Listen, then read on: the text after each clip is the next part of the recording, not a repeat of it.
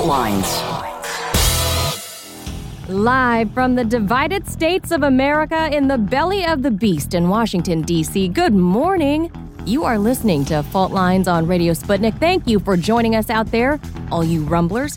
We're also on the good old radio. Remember that thing? We're on 105.5 FM and 1390 AM here in the D.C. Metro. We're also in Kansas City at 1140 AM, 102.9 FM, and 104.7 FM on that radio dial. I am the Vixen of Veritas, the Thriller in Manila, Chan, along with guest co-host, the Atomic MAGA, Malik Abdul. This is the show that dares to go there. This is Fault Lines. Good morning, good morning. Happy Tuesday. We are a week away from the midterm. A week away from midterm. Are you going to vote? Yes. I'm going to go ahead and go in because in D.C. they send you the absentee ballots anyway. But I'm going to go ahead and go in. Of course, in D.C., we kind of know what the outcome will be, so it's not like my vote will change very much. But fortunately, I will say there are a few Republicans that I can vote for because typically we don't have any Republicans They're not running. even on the ticket. Yeah. Here in D.C. Yeah. While I lived in D.C., I refused to give up my California residency. I was like, I'm not staying here forever. Everyone does. I'm not staying here. I held on to my Mississippi ID until DMV told me, bro, it's time. Yeah. You've been here long enough. I hung on. And then I realized I wasn't leaving. Right. I was consumed by the belly of the You're beast. here. You are here. And I had to accept that I was no longer a California resident. But, same thing. No matter which way I voted, didn't matter because California was going blue. It's blue. So, didn't matter. With that, let's head over to the headlines for today. A lot of stuff going on. Let's start off over in Europe, over in Russia. Let's start there. Speaking at a press conference in Sochi with the leaders of Armenia and Azerbaijan following trilateral talks aimed at restoring peace in the Caucasus, Russian President Vladimir Putin said that Ukrainian forces had endangered cargo ships carrying grain through a humanitarian corridor that was set up by Russian forces to allow their passage near the conflict zone. He said, quote, "These drones, both underwater and aerial, they partially traveled in the corridor along which grain is exported from Ukraine. And in this way, they created a threat to both our ships, which should ensure safety of grain export, and to civilian ships that are engaged in this. And we have pledged to ensure this security. But if, pardon me for the expression, if Ukraine strikes these ships, we will be guilty. Just like everyone is now blathering on about what Russia is doing, not remembering what caused it, but it is caused by creating a threat to this humanitarian corridor," he added. Then over to domestic news. The suspect arrested in connection with the attack on Mr. Paul Pelosi, husband of U.S. House Speaker Nancy Pelosi, is facing federal assault and attempted kidnapping charges for his alleged role in the incident, said the DOJ. DePape is charged with one count of assault of an immediate family member of a United States official with the intent to retaliate against the official on account of the performance of official duties. DePape is also charged with one count of attempted kidnapping of a United States official on account of the performance of official duties, says a DOJ statement. Now, the first charge carries a maximum sentence of 30 years in prison, and the second charge, a maximum sentence of 20 years in prison. Then former President Donald Trump has filed an appeal with the U.S. Supreme Court asking them to block the release of his tax documents to a Democratic-controlled House of Representatives committee, according to a document released on Monday. Quote, "This case raises important questions about the separation of powers that will affect every future president," says the appeal. It goes on to say, "The only way to preserve these..." Now, I'm no attorney, so pardon me if I say this wrong, this is hard for me, certiorari-worthy questions, and to avoid causing applicants irreparable harm, is for this court to grant an administrative stay by Wednesday, November 2nd. Now, the Court of Appeals for the District of Columbia ruled to allow the release of the IRS documents pertaining to Trump to go into effect back on October 3rd. Now, in mid-October, separate story here, President Joe Biden has expressed concern that the Republicans could jeopardize future aid for Ukraine after current House Minority Leader Kevin McCarthy vowed to cease writing blank checks to Kiev if the Republicans get the majority in the lower chamber of Congress after the upcoming midterm elections. Now, according to U.S. media, a rare split has emerged within the Republican Party, which is likely to escalate into a more open battle if the party gains control of Congress and faces, quote, forceful requests from Biden and, quote, emotional appeals from Ukrainian President Volodymyr Zelensky. Now, a division within the Republicans presents a challenge for Biden, who has been working to, quote, hold together a domestic and global coalition to support Ukraine amid rising food and gas prices, as well as a global hunger crisis. Then a diesel supply alert has been issued, at least out here on the U.S. East Coast, with Mansfield Energy, a leader in petroleum marketing and fuel supply, describing the current market as, quote, rapidly devolving. They say, quote, markets are now seeing extremely high prices in the Northeast, along with supply outages along the Southeast. The warning issued by the fuel logistics company also noted. Now, the alert in that memo was extended to states that include North Carolina, South Carolina, Virginia, Tennessee, Georgia, Alabama, and Maryland. Now, as it issued its advisory to businesses that rely on diesel, Mansfield Energy underscored that while typically the East Coast markets have 50 million barrels in storage, there were less than 25 million barrels available right now. Then 14 people, including 3 kids, injured in a shooting during Halloween festivities in the U.S. city of Chicago, local police say, as of the early hours this morning.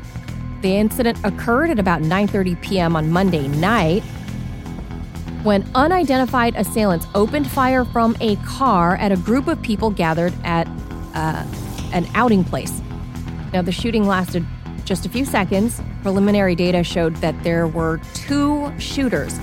Quote, we have reported at least up to 14 people were shot. They are all in various conditions between critical and non-life-threatening. We also have a person struck by a vehicle at the scene as well, says Chicago Police Superintendent David Brown, talking to reporters, specifying that the minors are aged just 3. There's a 3-year-old toddler, an 11-year-old, and a 13-year-old. So wishing well for all those people. Then to international news, Russian Foreign Ministry spokeswoman Maria Zakharova wants answers regarding the mysterious "it's done." Apparently, the iPhone message allegedly sent by former Prime Minister Liz Truss to the U.S. Secretary of State Antony Blinken, apparently moments after the sabotage attacks against the Nord Stream pipelines back in late September. Quote, Zakharova says, "To be honest, I don't care who got this information and how. I'm interested in London's answer to the following question. Did Prime Minister Liz Truss of Britain send a message to U.S. Secretary of State Antony Blinken immediately after the Nord Stream gas pipeline was blown up with the words, 'It's done'?" Zakharova posted that in her Telegram channel. The spokeswoman suggested that, quote, millions of people around the world were waiting for answers to the question of how the planet's energy security was undermined and what role the Anglo-Saxons played in this terrorist attack. That sounds like white-on-white violent words there, fighting words. All the Caucasus people, the Anglo-Saxons, yeah. She actually was like specific. She went there with the Anglo-Saxons, the WASPs. Then President Biden has raised his voice at Volodymyr Zelensky during their phone conversation as the Ukrainian president was, per the usual, asking for more aid. Anyone surprised? The report suggested that right after Biden confirmed that he had approved a $1 billion aid package, Zelensky started listing all the help that he needed, but wasn't receiving. This infuriated Biden, according to U.S. media reports, who then raised his voice to reprimand Zelensky, saying that the Ukrainian leader could show a little more gratitude. Now, the report also suggested that the relations between the two presidents only got better after Kiev went into damage control mode, with Zelensky praising the U.S.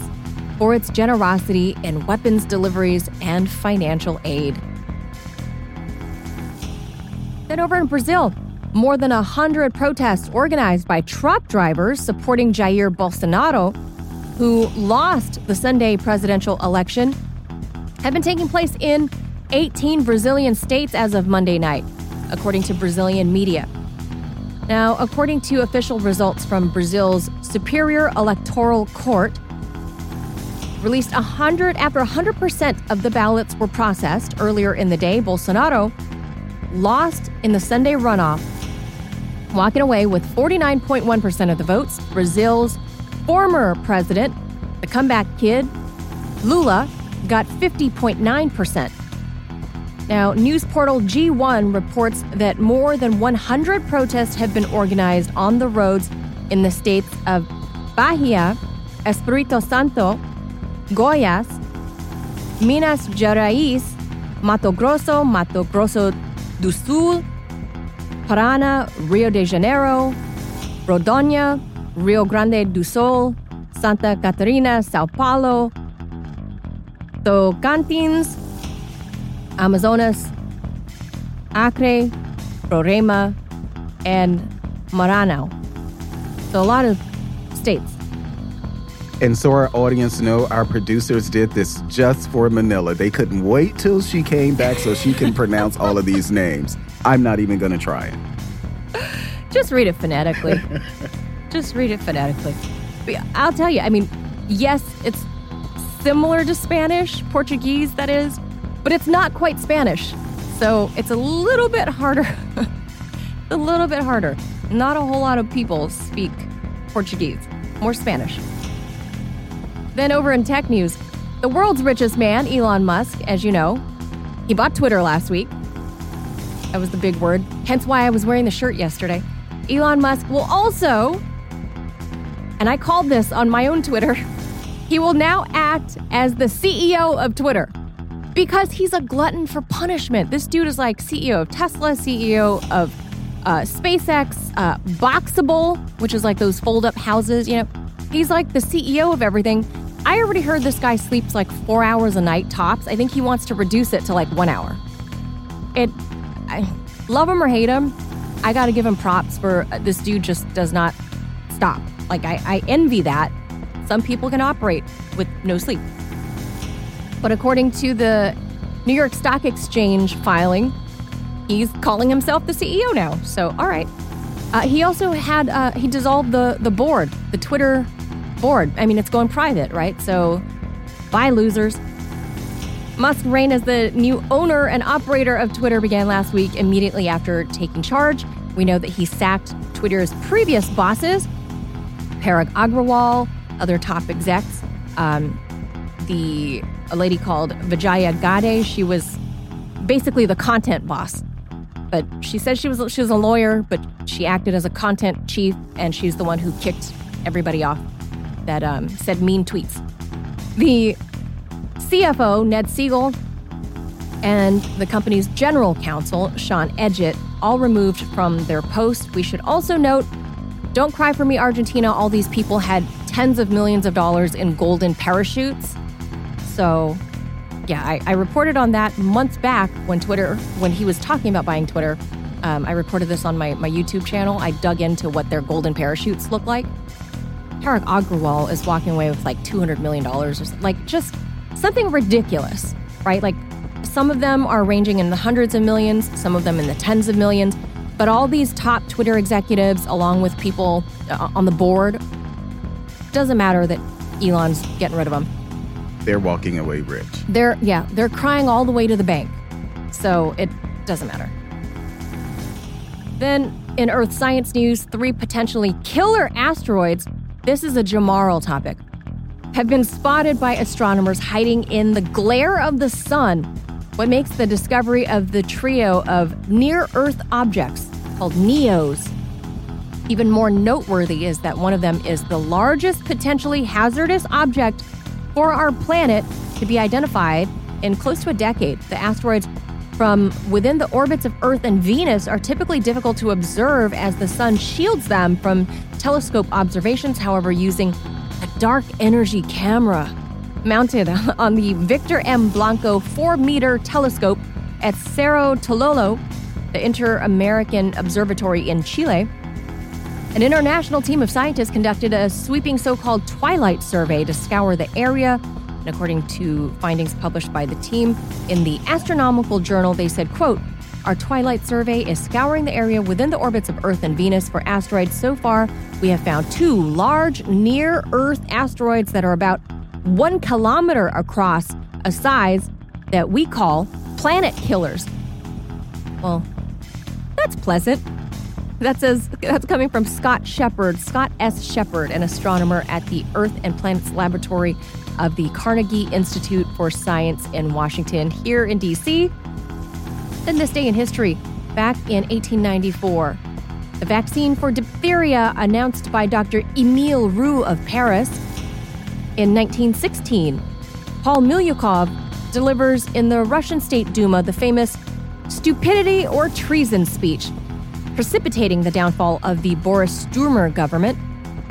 In 1952, Ivy Mike, the first thermonuclear weapon to utilize the H-bomb design of Edward Teller and Stanislaw Ulam, is detonated at the Marshall Islands out in the Pacific Ocean. And in 2012, scientists detect evidence of light from the universe's first stars predicted to have formed some 500 million years after the Big Bang. That's going to do it for your headlines this Tuesday, November the 1st. You're listening to Fault Lines on Radio Sputnik. All right, that was a lot of news today. That was a lot of news. A lot of stuff. But I have to say, I kind of got a little kick out of the Zelensky-Biden phone call. Can you imagine that? But this is Biden's fault. You did this. You created a petulant child. You did this. And so when he was going around, we saw him on television inviting all of Hollywood and everyone there. You know, we're elevating him on the world stage. You did that. He didn't just start saying that I'm not getting enough. He's been doing that. You did that. That was your creation. You have to deal with it. So now you're upset that he's still complaining about not getting more money, more assistance. But Daddy, he's been doing that. I want that toy. Yeah. But Daddy, I want an atomic bomb. That's basically what just happened. And Daddy, I want atomic bombs. Because is it Mark later that we have? Because I would love to talk about, because, put this in context. Why this energy around we need more? Is it because you're failing? But help, I'm winning. I mean, just, yeah, it's a crazy thing. I don't know. Help, I'm winning, Malik. And do you know, I should ask, are we going to break before? We are. Okay. We'll take a quick break. We'll open the mic up right after this break. Take a breather, have some water. You're listening to Fault Lines on Radio Sputnik. We'll be right back. Fault Lines.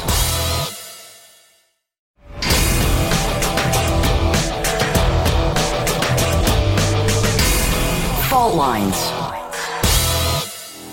Welcome back to Fault Lines on Radio Sputnik. I am Manila Chan, joined with Atomic MAGA, Malik Abdul. I am here. So we're going to take the next few minutes Jamarl's not here. He's out in Brazil. Jamarl is on the beach. Right, reporting from the beach in Rio. With I think they have nude beach. I don't know if they have nude beaches, but they're definitely. I wouldn't be surprised if there are nude beaches in Brazil. Definitely pro-thong beaches there. Well, that's all they wear. So I guess I've never been to Brazil. Good weather, so JT and beautiful people and beautiful bronzed people. So did you see I did some digging on yesterday because we talked about the Musk versus Hillary Clinton. So I did some digging, and you were definitely right. Elon Musk was responding to Hillary Clinton. And it's good to talk about it because even though media outlets have been covering it, it's good to talk about what actually happened. So Hillary Clinton apparently made a tweet saying basically laying the blame on the Republicans for Paul Pelosi. For Paul Pelosi. Then Musk does this little sarcastic tweet about, the one we talked about yesterday. I heard that there's a small chance that something. No, you know what? I think this time he was being reasonable where he said, let's just hold off. There's probably more to the story. See, I thought it was sarcasm, but he could have been serious. But he retweeted an actual article or something that was written by the son of UK Sun or something. The girl, the woman. SON, son. Right. And so that thing was real. But then apparently Politico wrote this article about how conservatives were using this to spread disinformation, and they refer to the story about another person being a third person answering the door. Well, yeah, somebody opened the door. Somebody let the cops in. So there is still some.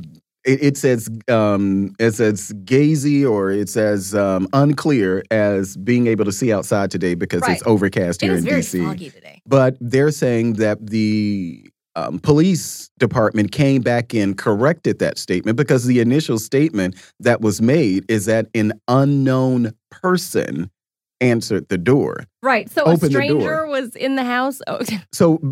In Politico particularly, we're criticizing Republicans, and they covered the same story. So in their own story, they wrote that an unnamed person, they didn't say an unnamed third person, it was an unnamed person. And then when they walked in, they saw Pelosi and the dude struggling.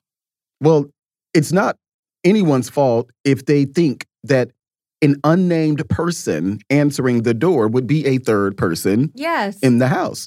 Because who Paul Pelosi, that's not an unnamed. And the, quote, attacker. And the attacker. So that's two. Right. So who's number three? So police are saying that they corrected the story. Okay, fine, corrected it. But it's not as if conservatives were going around. So and what I said yesterday, that Democrats were using this as an opportunity to, midterm, to say, oh, look at what Political violence. That's what Hillary was saying. You literally have the trope.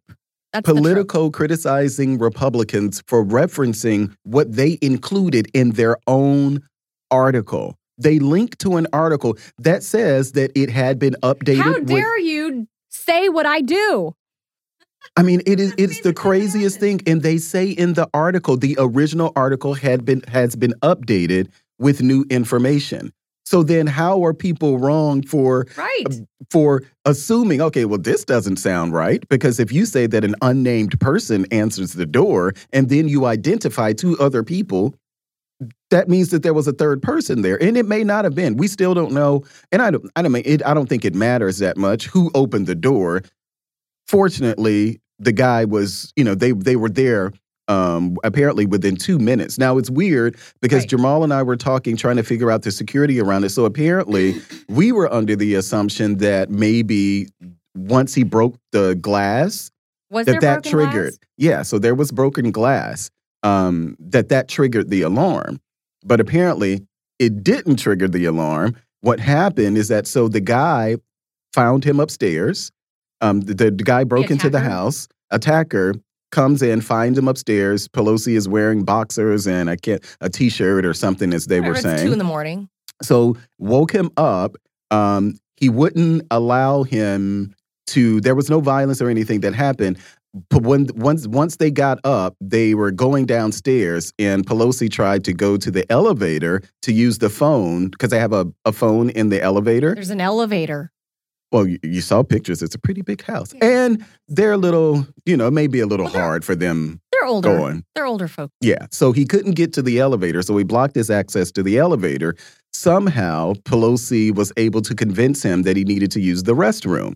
He went to use the restroom, and that's when he called I'd heard 911. that. I read that. And then I think they said within what kind of attacker allows you to say, time out, I know you're going to bludgeon me to death with this hammer.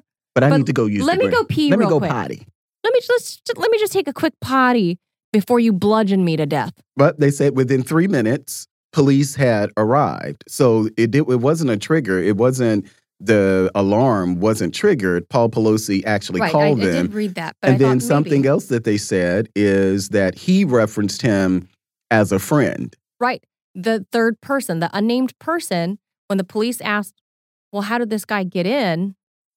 And the third person said, because let's be honest, there's a third person. Somebody opened the door. If Paul Pelosi was upstairs and it's a tall enough house that you need an elevator. How did they get in? The attacker was let in, and it was quoted in the police statement in the news, at least in California. And so local news did report said friend. Someone. Yes. And I don't know if that was Paul Pelosi or that was supposed to be the third person. Well, the third person said a guy named David. But the guy knew his name. Even knew his first name. And his friend David. My whole point in bringing all of this up, and yes, this is it's not like a big deal as far as like our geopolitical stuff that we typically talk about here. But if you unpack the story just a little bit, this isn't what we're doing here. This isn't conspiracy theory. No, we're just referencing facts. Actual reports. Like these things were reported by legitimate media outlets. So if you hear that people are, floating conspiracy theories, understand that it wasn't created out of whole cloth. Like this was right. It came from something. Right. Right now, we are just stating bits of factual information that not one mainstream media outlet is willing to piece together. One outlet will say unnamed person. Another outlet will say no forced entry. But no one will say it all together. Right. Because they're afraid of the image it paints. Now, we're not trying to paint an image. We're just stating all the bits of factoids. And it is weird. It's all weird. We don't chase conspiracy theories.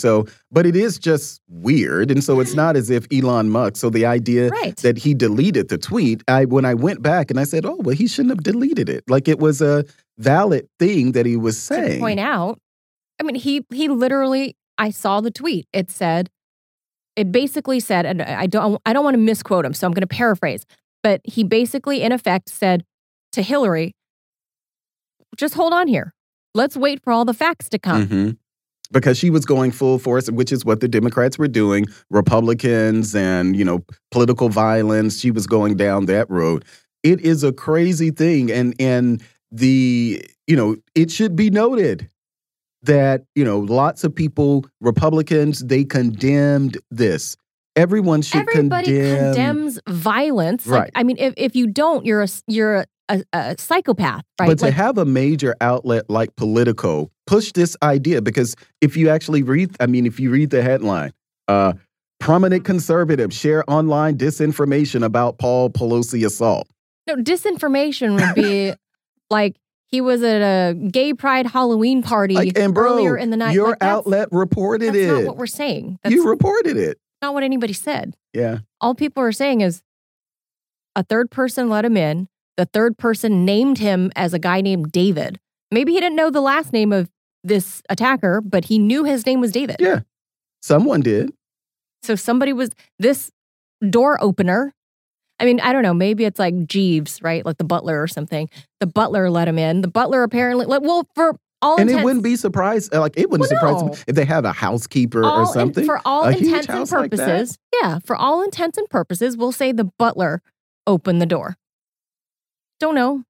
I don't know. Maybe it's Paul Pelosi's cousin, brother, whatever. I don't know. But the butler opened the door. Yeah. And opened the door for his friend David. So, I don't know. A lot of weird But anyway, stuff. that's an update on the story from yesterday. We were trying to figure out why it didn't make sense. And you know what? Robert Patillo is going to be joining us right after this break. Ask Robert. I want to ask Robert a question because I had read in California that the jurisdiction in San Francisco, that the DA there was going to pursue, well, not only, we know the DOJ said kidnapping, all the stuff that's, associated because he is the immediate, the spouse of Nancy Pelosi. But I heard also, or I thought I read somewhere that the California jurisdiction was going to pursue attempted murder charges. Yeah. But, well, they said that not yesterday, but they were saying this over the weekend that that's what they were going to do. How do you know that was the intent? How do you know it wasn't just a struggle? I mean, because intent, murder, I mean, that's where we ask Bob Patillo, right? He's on hold. We can ask him about it. We will take Bob in just a minute after this break. Sit tight. We'll be talking about all kinds of domestic news, as well as picking his legal brain about this Paul Pelosi stuff. So sit tight. Sit tight. You're listening to Fault Lines on Radio Sputnik. We'll be right back. Fault Lines.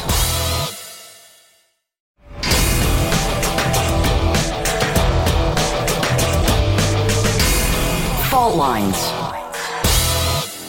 Welcome back to Fault Lines on Radio Sputnik. I am your guest co-host, Malik Abdul, here with Manila Chan. On the line, we have the Robert Patillo, civil rights attorney, political commentator, part-time comedian, gun enthusiast, and many other things that Robert Patillo is. Robert, are you there?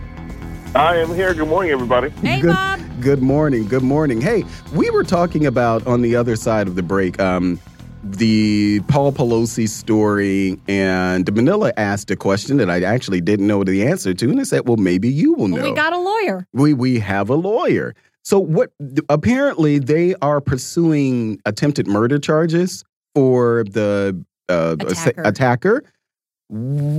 How does that, because I don't know if it's different in California versus in other places, but with the attempted murder charge itself, like, how does that work here? Like, do you... proving intent? Allow me to add to that, Bob. I mean, are there differences in the two? I mean, somehow there's federal charges because obviously he is the spouse of the House Speaker. Right. Of the Speaker of the House, right? So there's a federal charge coming out of the DOJ. And I believe could there also be a California charge from the DA there? And I think it's the Californians that are pursuing the attempted murder charge. But you mean it's not the feds who are pursuing the attempted murder? California it's the charge. state pursuing. Yeah, the state. Yeah. So okay. You can have two at the same time, right? If you can answer that for us, number one, and number two, isn't it really difficult to prove the intent for attempted murder? Okay. Luckily, these are all your wonderful first-year law school questions you get in crim law, and so one, yes, both state-level charges and federal charges. Think about it in the police shooting context, where you'll have state-level charges for the actual murder, for the killing of the individual, but then also federal charges for violations of their civil rights or federal hate crimes charges that would be divergent. So I believe in this case, the federal government is charging him for the conspiracy to commit harm against the Speaker of the House's husband, and the various other federal charges they are. But on those local charges, the district attorney will be able to charge them for the attempt to murder, aggravated assault, breaking and entering, and the whole litany of state-level charges. Now, with regards to showing intent, one, the DA can charge with whatever they want to. They can, the grand jury will indict a ham sandwich, so they can charge it with murder, piracy, whatever they feel like. But when it comes to proving intent, the intent is proven by looking at the actions of what the reasonable person would believe an outcome could be. So it's not that you have to do this dive into the person's psyche and figure out what they did, but if you're saying that you broke into somebody's house, you had zip ties, and you hit them in the head with a hammer, would a logical and reasonable person believe that this could lead to the death of another, and that's how you get your attempted murder charges? So it's not so much you have to kind of prove intent in this case, the mens rea element. You just have to prove that the actions they took could be reasonably calculated to cause the death of another. I believe hitting somebody in the head with a hammer would qualify for that. You know what? And you just made me think of something. It just clicked when you were talking about how you don't have to prove intent. Because remember, the guy who showed up at Kavanaugh's house, he was charged with attempted murder. But he admitted to the cops. The cops were like, "What are you doing outside of Justice Kavanaugh's house in the middle of the night?" And he's like, "I'm here to kill Justice Kavanaugh." Yeah, but I think it's like if we talk about it in actual violent act, which is what happened in Paul Pelosi's act, like the guy never acted right. He just on it. said He said his intent. He said it's intent. Yeah. And so that, to Robert's point about intent, I mean, I didn't even think about that until just now. That, yeah, that guy actually... Bob, will they have to prove, like, whose hammer that it... Like, did David DePape bring the hammer? Did Mr. Pelosi have the hammer? Like, does that will matter? That even matter? No, that wouldn't matter. What matters is the person was one that didn't have justification. So if you weren't acting in self-defense, if you weren't acting in defense of another, and you were in a place you weren't supposed to be, you did a violent act against the individual, that's what has to be proven. So let's say that it was Mr. Pelosi's hammer, that he grabbed the hammer to protect himself. Him being an old man, he was overpowered. He grabbed Mr. DePage, grabbed his hammer and hit him across the head with it. That's attempted murder. So it's not the question of who brought the hammer to the fight is less important than the person who broke it in and then used that to assault another individual in a way that was reasonably calculated to cause the death of another. We got to love how law school books are written. Oh, wow. Okay. Good point. Good point. Well, thanks for that clarity. That's why we have you on, Mr. Attorney. For Law School 101. Thank you. Now, let's go on. I don't know if this is Law School 201, but the Supreme Court, obviously, we know the big affirmative action case is now before the Supreme Court. And on yesterday, they heard the oral arguments. Ketanji Brown Jackson came out swinging, asking a lot of pointed questions. You can kind of see, if you go back and look at some of the debate, you can see the wheels kind of churning, both on the conservative and the liberal side. But one of the things that, as I was digging into it and I was hearing the actual case, one of the things that I was surprised by is, well, I won't say that I was surprised by. Walking away, I had to ask myself about the fairness of it. So essentially what's happening here is that Asian Americans are alleging that the Harvard University's admission process discriminates against Asian Americans. Why do they say that? Well, and I don't want to focus on not necessarily why do they say that, but the evidence that was actually presented, something that actually surprised me. So apparently, Harvard University has a different standard. Well, they have different standards for African Americans and Hispanics versus white and Asian Americans. So, for instance, the SAT score, the PSAT score, in order to be invited to Harvard for African Americans and Hispanics, it is 1,100 and up.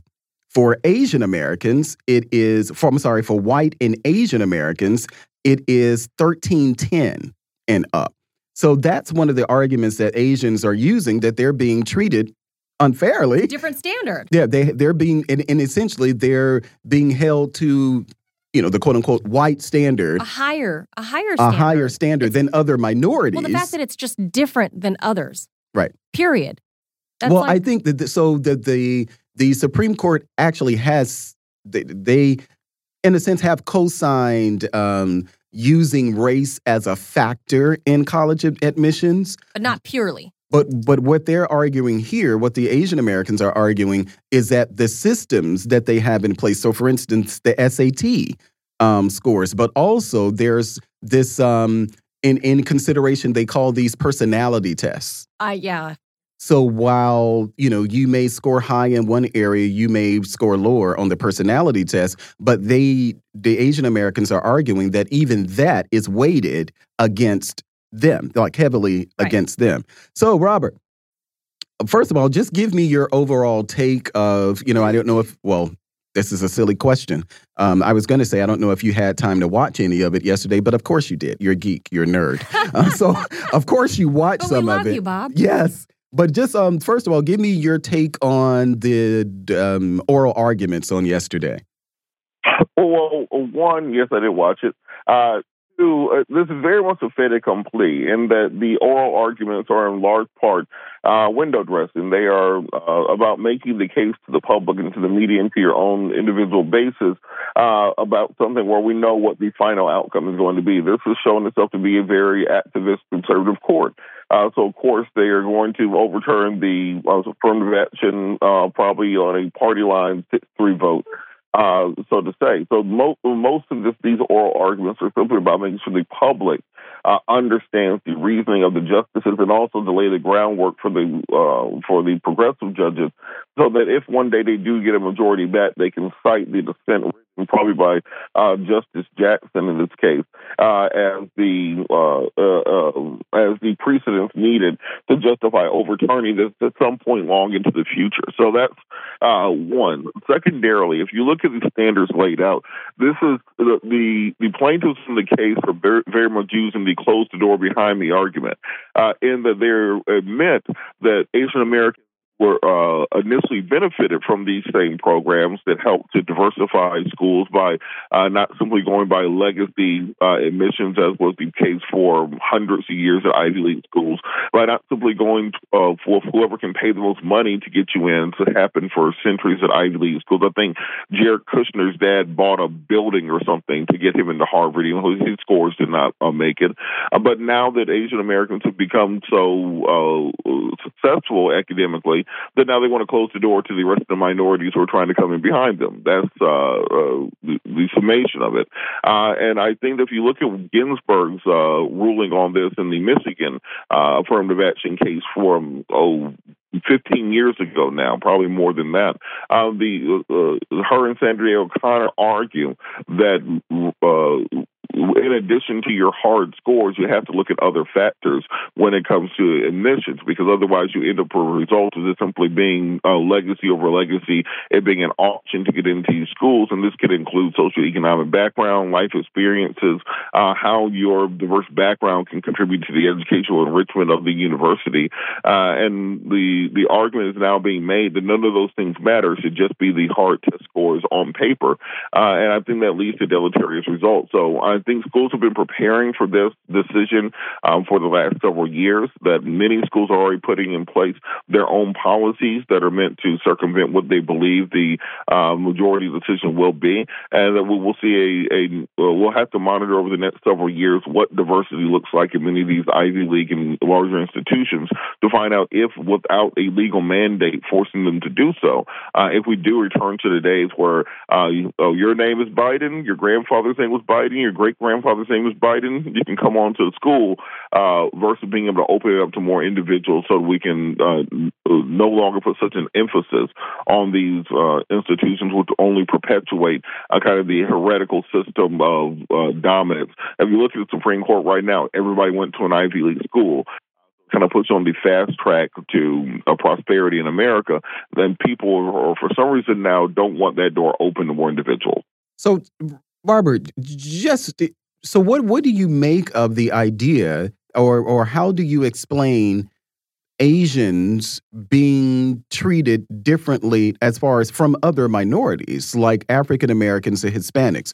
What from just your perspective, what explains from I guess, a legal perspective, or at least as far as admissions perspective, how Asian Americans are in the same box with white Americans than they are from minorities, even though Asians are minorities? Wait, before you go there, Bob, let me weigh in with some personal experience on this. So I was applying to universities in 1998 when affirmative action was going through the whole thing and becoming, the law of the land, right?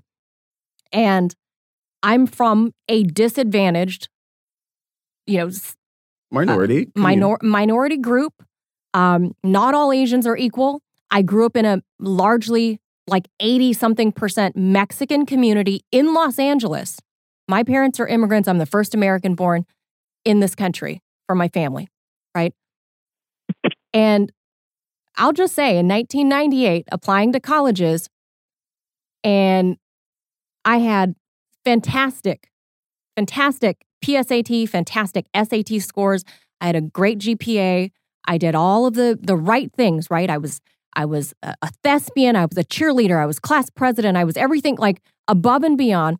Then one of my academic, he's my friend we're friends, but we were also academic nemesis. And he's Latino. He's Mexican. And we were very, academically, our resumes looked about the same. Very, very similar. He's, a star baseball player, similar resumes. I beat him in our SAT scores. We applied to the same university. He's Latino. He got in. I didn't. And I remember they interviewed us separately. We were both very excited. We're juniors at the time. We're very excited about this. And I have way more personality. Let's be honest. But he got in. And they effectively told me, basically, my takeaway, and I remember this from, what was it, 27 years ago, 26 years ago. Math is not my strong suit. But they effectively told me, there's a lot of you here already, not a lot of him here.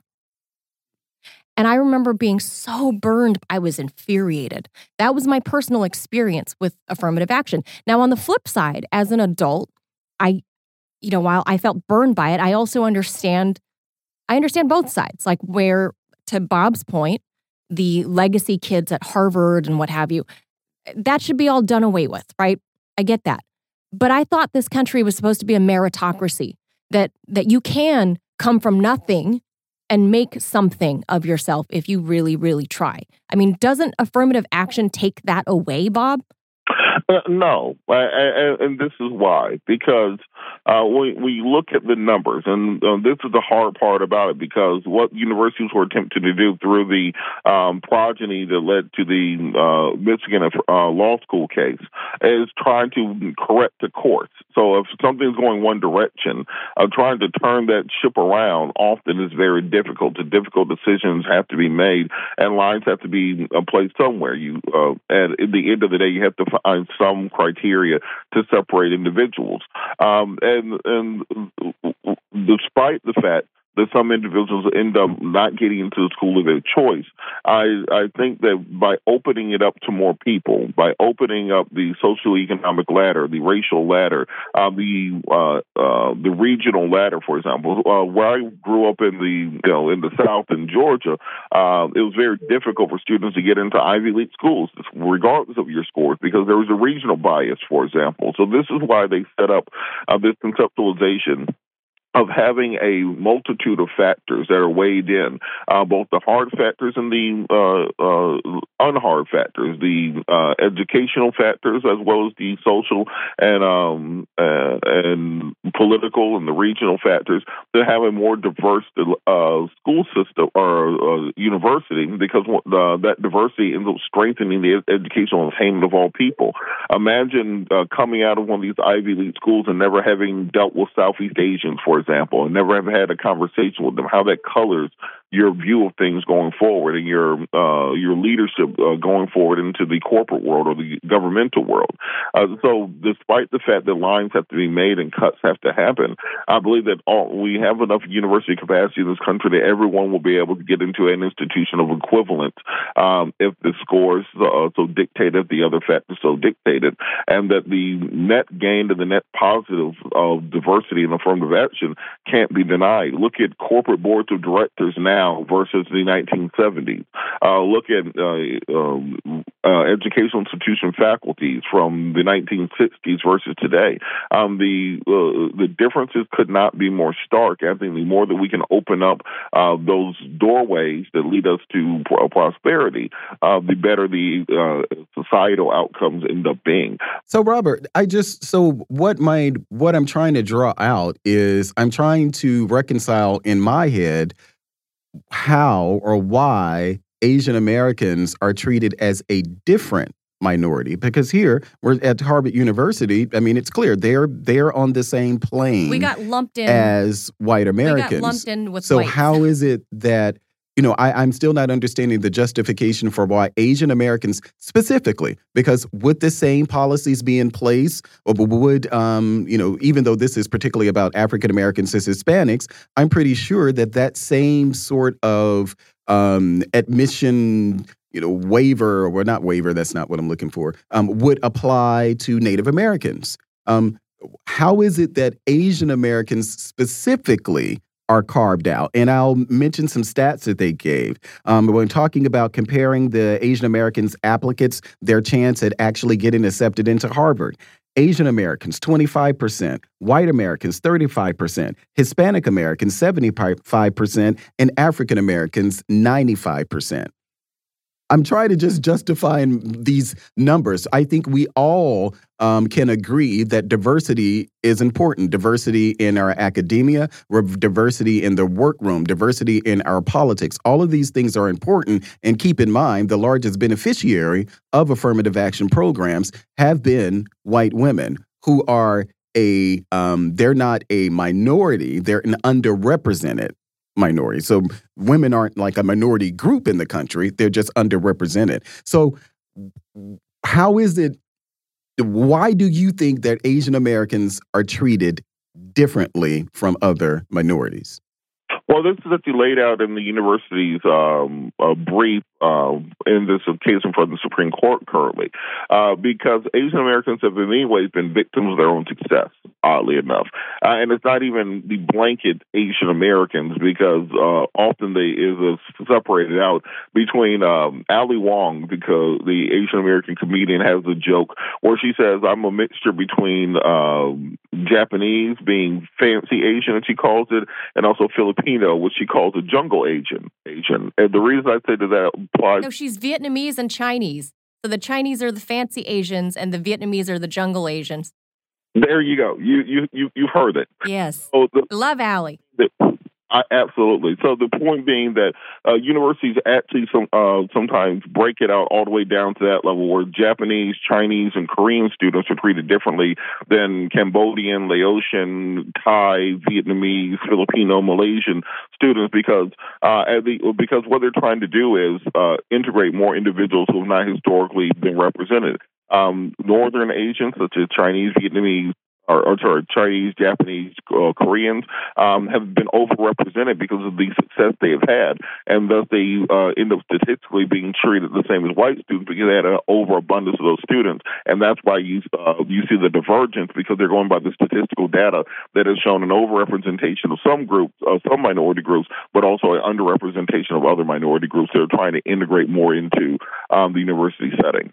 Well, I mean, some people have brought up, the whole point of the newest justice, Ketanji Brown Jackson herself, is that when President Biden was looking for the next nominee, he specified that he was gonna pick not only a woman, but specifically not a woman of color, of any color, could have been Native American, could have been Asian. He specifically said, I'm gonna pick a black woman. So that was it, and I criticize him, and I know many people criticize. So that was a bad move on the Biden administration's part. Whether we like it or not, in America, we respond to race differently than we do. Doesn't that take away her credibility? I mean, to say, yeah, no. So I think he made an error. I'm choosing her because of her skin color. I think he made an error, but that's why I made the point that I think we handle race differently than we do gender. When Donald Trump said that he would specifically nominate a woman to the Supreme Court. Specifically, he specified a woman. He didn't say black or white or whatever.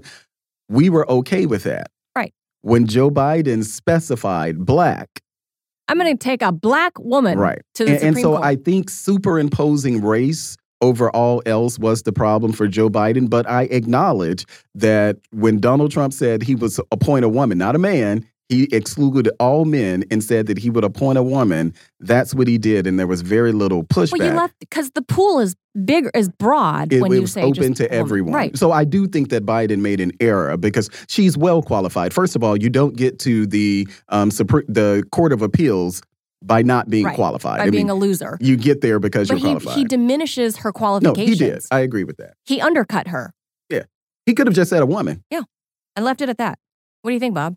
Well, I've always been in the speak softly and carry a big stick category of, you ain't got to announce it, just go ahead. But I don't quite understand kind of the hyperventilation that has come from parts of the American zeitgeist when it comes to this idea. Like, oh my God, he picked the black woman. They make it like he picked Judge Maybelline from.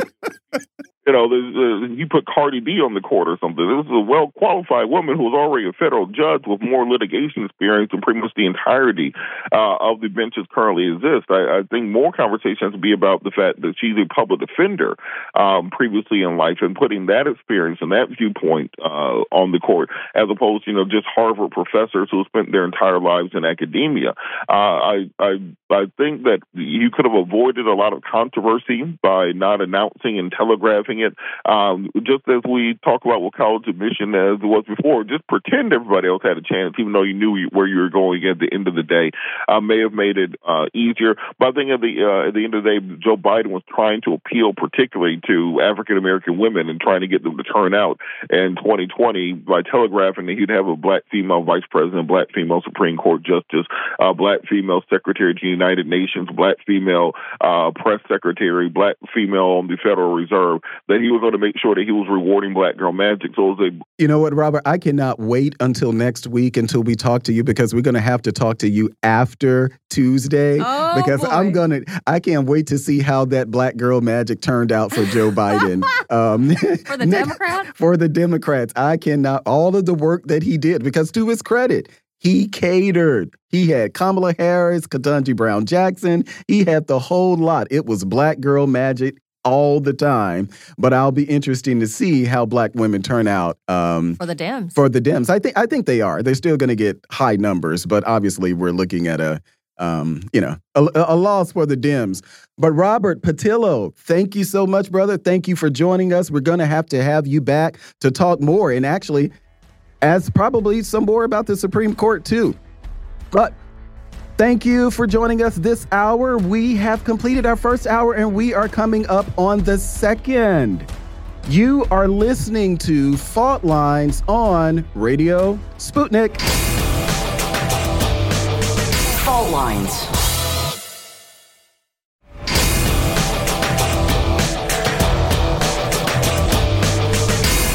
Fault Lines.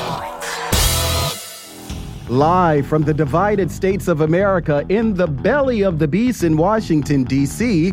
Good morning. You are listening to Fault Lines on Radio Sputnik. Thank you for joining us in the Rumble Room. Hello to our Rumblers out there, 105.5 FM and 1390 in the D.C. Metro. We're also in Kansas City at 1140 AM, 102.9 FM and 104.7 on your radio dial. I am the do-rag conservative, the atomic MAGA conservative. In studio with my lovely co-host, glad to have her back, the V's. The Vixen of Veritas. I'm getting those V's wrong here. Getting your minority women. Getting my minority women wrong. The Thriller in Manila is back, Manila Chan. This is the show that dares to go there. You are listening to Fault Lines. My V's. I'm getting my V's all wrong here. Vixen of Veritas. Vixen of Veritas. I'm getting it wrong. But the Thriller in Manila. I should have just stuck with the Thriller in Manila. But no, it was great having Robert on to kind of unpack that. We talked about the Supreme Court. We talked about Pelosi, and he explained something. Now I understand attempted murder. And like the federal charge versus the state charges. And as far as the death, I don't think anyone's seeking the death penalty on this guy. I think they want to, but I don't think they can. Yeah. But I think they would, if the Democrats had their druthers, I think they would love to see this guy fry, right? To set precedent of like, how dare you touch, any one of us. Well, clearly something is mental with the guy. They showed a picture. He apparently lives in a bus with outside of a group. Yeah. Not an official group house, by the way. Right. It's not. It's like this drugs. Crazy lady drug house. How she affords it, I don't know. But she's like a nudist colony leader. Right. And so he lives in the bus, gay flag in the front, Black Lives Matter flag Rainbow in the back. flag. It's got weed all over it on the Yeah. It's a rainbow weed flag. Yeah. The guy is just totally out to lunch. The group is, so it'll be interesting to see what charges they actually file because he's mental. He's not. He's I nuts. think the argument, the focus here should not be, it's not a political thing. Right. This guy, for years, according to the neighbors, obviously very left-leaning. The neighbors have all said it. This is local media, but again, I'm a Californian, so I know all the sources to look at in local media there. All the local press knows from the neighbors, this dude is a leftist. He makes handmade jewelry. He makes hemp jewelry. How many conservative super MAGA righties are handmade jewelry makers? Well, I don't have my bracelets on today, but I do make bracelets. So I will say that. But no, this guy, he's a Looney Tune. And he's just a... It's a drug house. It's a drug den. He's People come and go. And as Michael Schellenberger, the guy that was running against Gavin Newsom, as he noted, this case should highlight the inexorable problem in California is that we have a mental health crisis and a drug crisis in San Francisco. Yeah, apparently the guy for some time thought he was Jesus. Yes. So there you go. I don't think this is a political hit. Yeah. No this pun is intended. Somebody who's really crazy. There have been instances where it was political in the sense that I hate you because you're a Democrat or Republican or whatever. This doesn't seem I don't like think this is like crazy. This is cuckoo. Yep. Let's get to some news. Our main story of the day. Speaking at a press conference in Sochi with the leaders of Armenia and Azerbaijan, following trilateral talks aimed at restoring peace in Caucasus, Russian President Vladimir Putin said that Ukrainian forces had endangered cargo ships carrying grain through a humanitarian corridor set up by Russian forces to allow their passage near the conflict zone. Quoting, "These drones, both underwater and aerial, they partially traveled in the corridor along which grain is exported from Ukraine.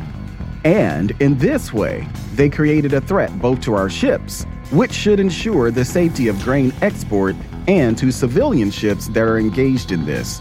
And we have pledged to ensure this security, but if, pardon me for the expression, Ukraine strikes these ships, we will be guilty." Just like everyone else is now blathering on about Russia, what Russia is doing, not remembering what caused it, but it is caused by creating a threat to this humanitarian corridor, Putin added. In domestic news, we were talking about some more information. The suspect arrested in connection with an attack on Paul Pelosi, husband of U.S. House Speaker Nancy Pelosi, is facing federal assault and attempted kidnapping charges for his alleged role in the incident, the Justice Department said on Monday. DePape is charged with one count of assault of an immediate family member of a U.S.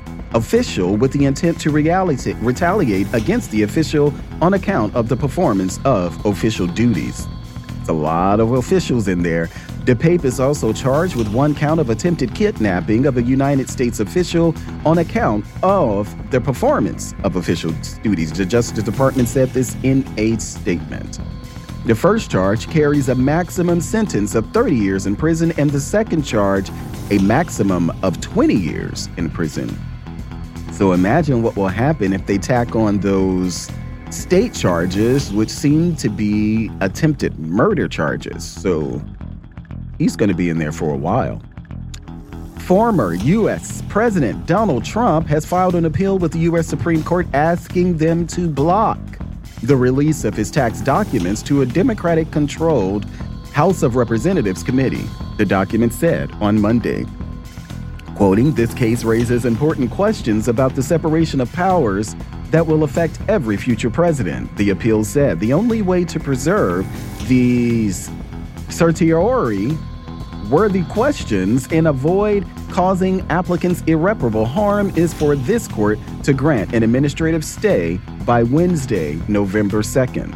The Court of Appeals for the District of Columbia ruled to allow the release of the IRS documents pertaining to Trump to go into effect on October 3rd. We should have asked Robert Patillo how to pronounce certiorari. Maybe that's it. Next time he's on, I'm going to have to ask him. Certiorari questions. Doesn't sound right. But hey, moving on in more domestic news. In mid-October, U.S. President Joe Biden expressed concerns that Republicans could jeopardize future aid for Ukraine after current House Minority Leader Kevin McCarthy vowed to cease writing blank checks to Kiev if the Republicans get the majority in the lower chamber of Congress after the upcoming midterm elections. According to the U.S. media, a rare split has emerged within the Republican Party, which is likely to escalate into a more open battle if the party gains control of Congress and faces forceful requests from Biden and emotional appeals from Ukraine President Volodymyr Zelensky. A division within the Republicans presents a challenge for Biden, who has been working to hold together a domestic and global coalition to support Ukraine amid the rising food and gas prices as well as global hunger crisis.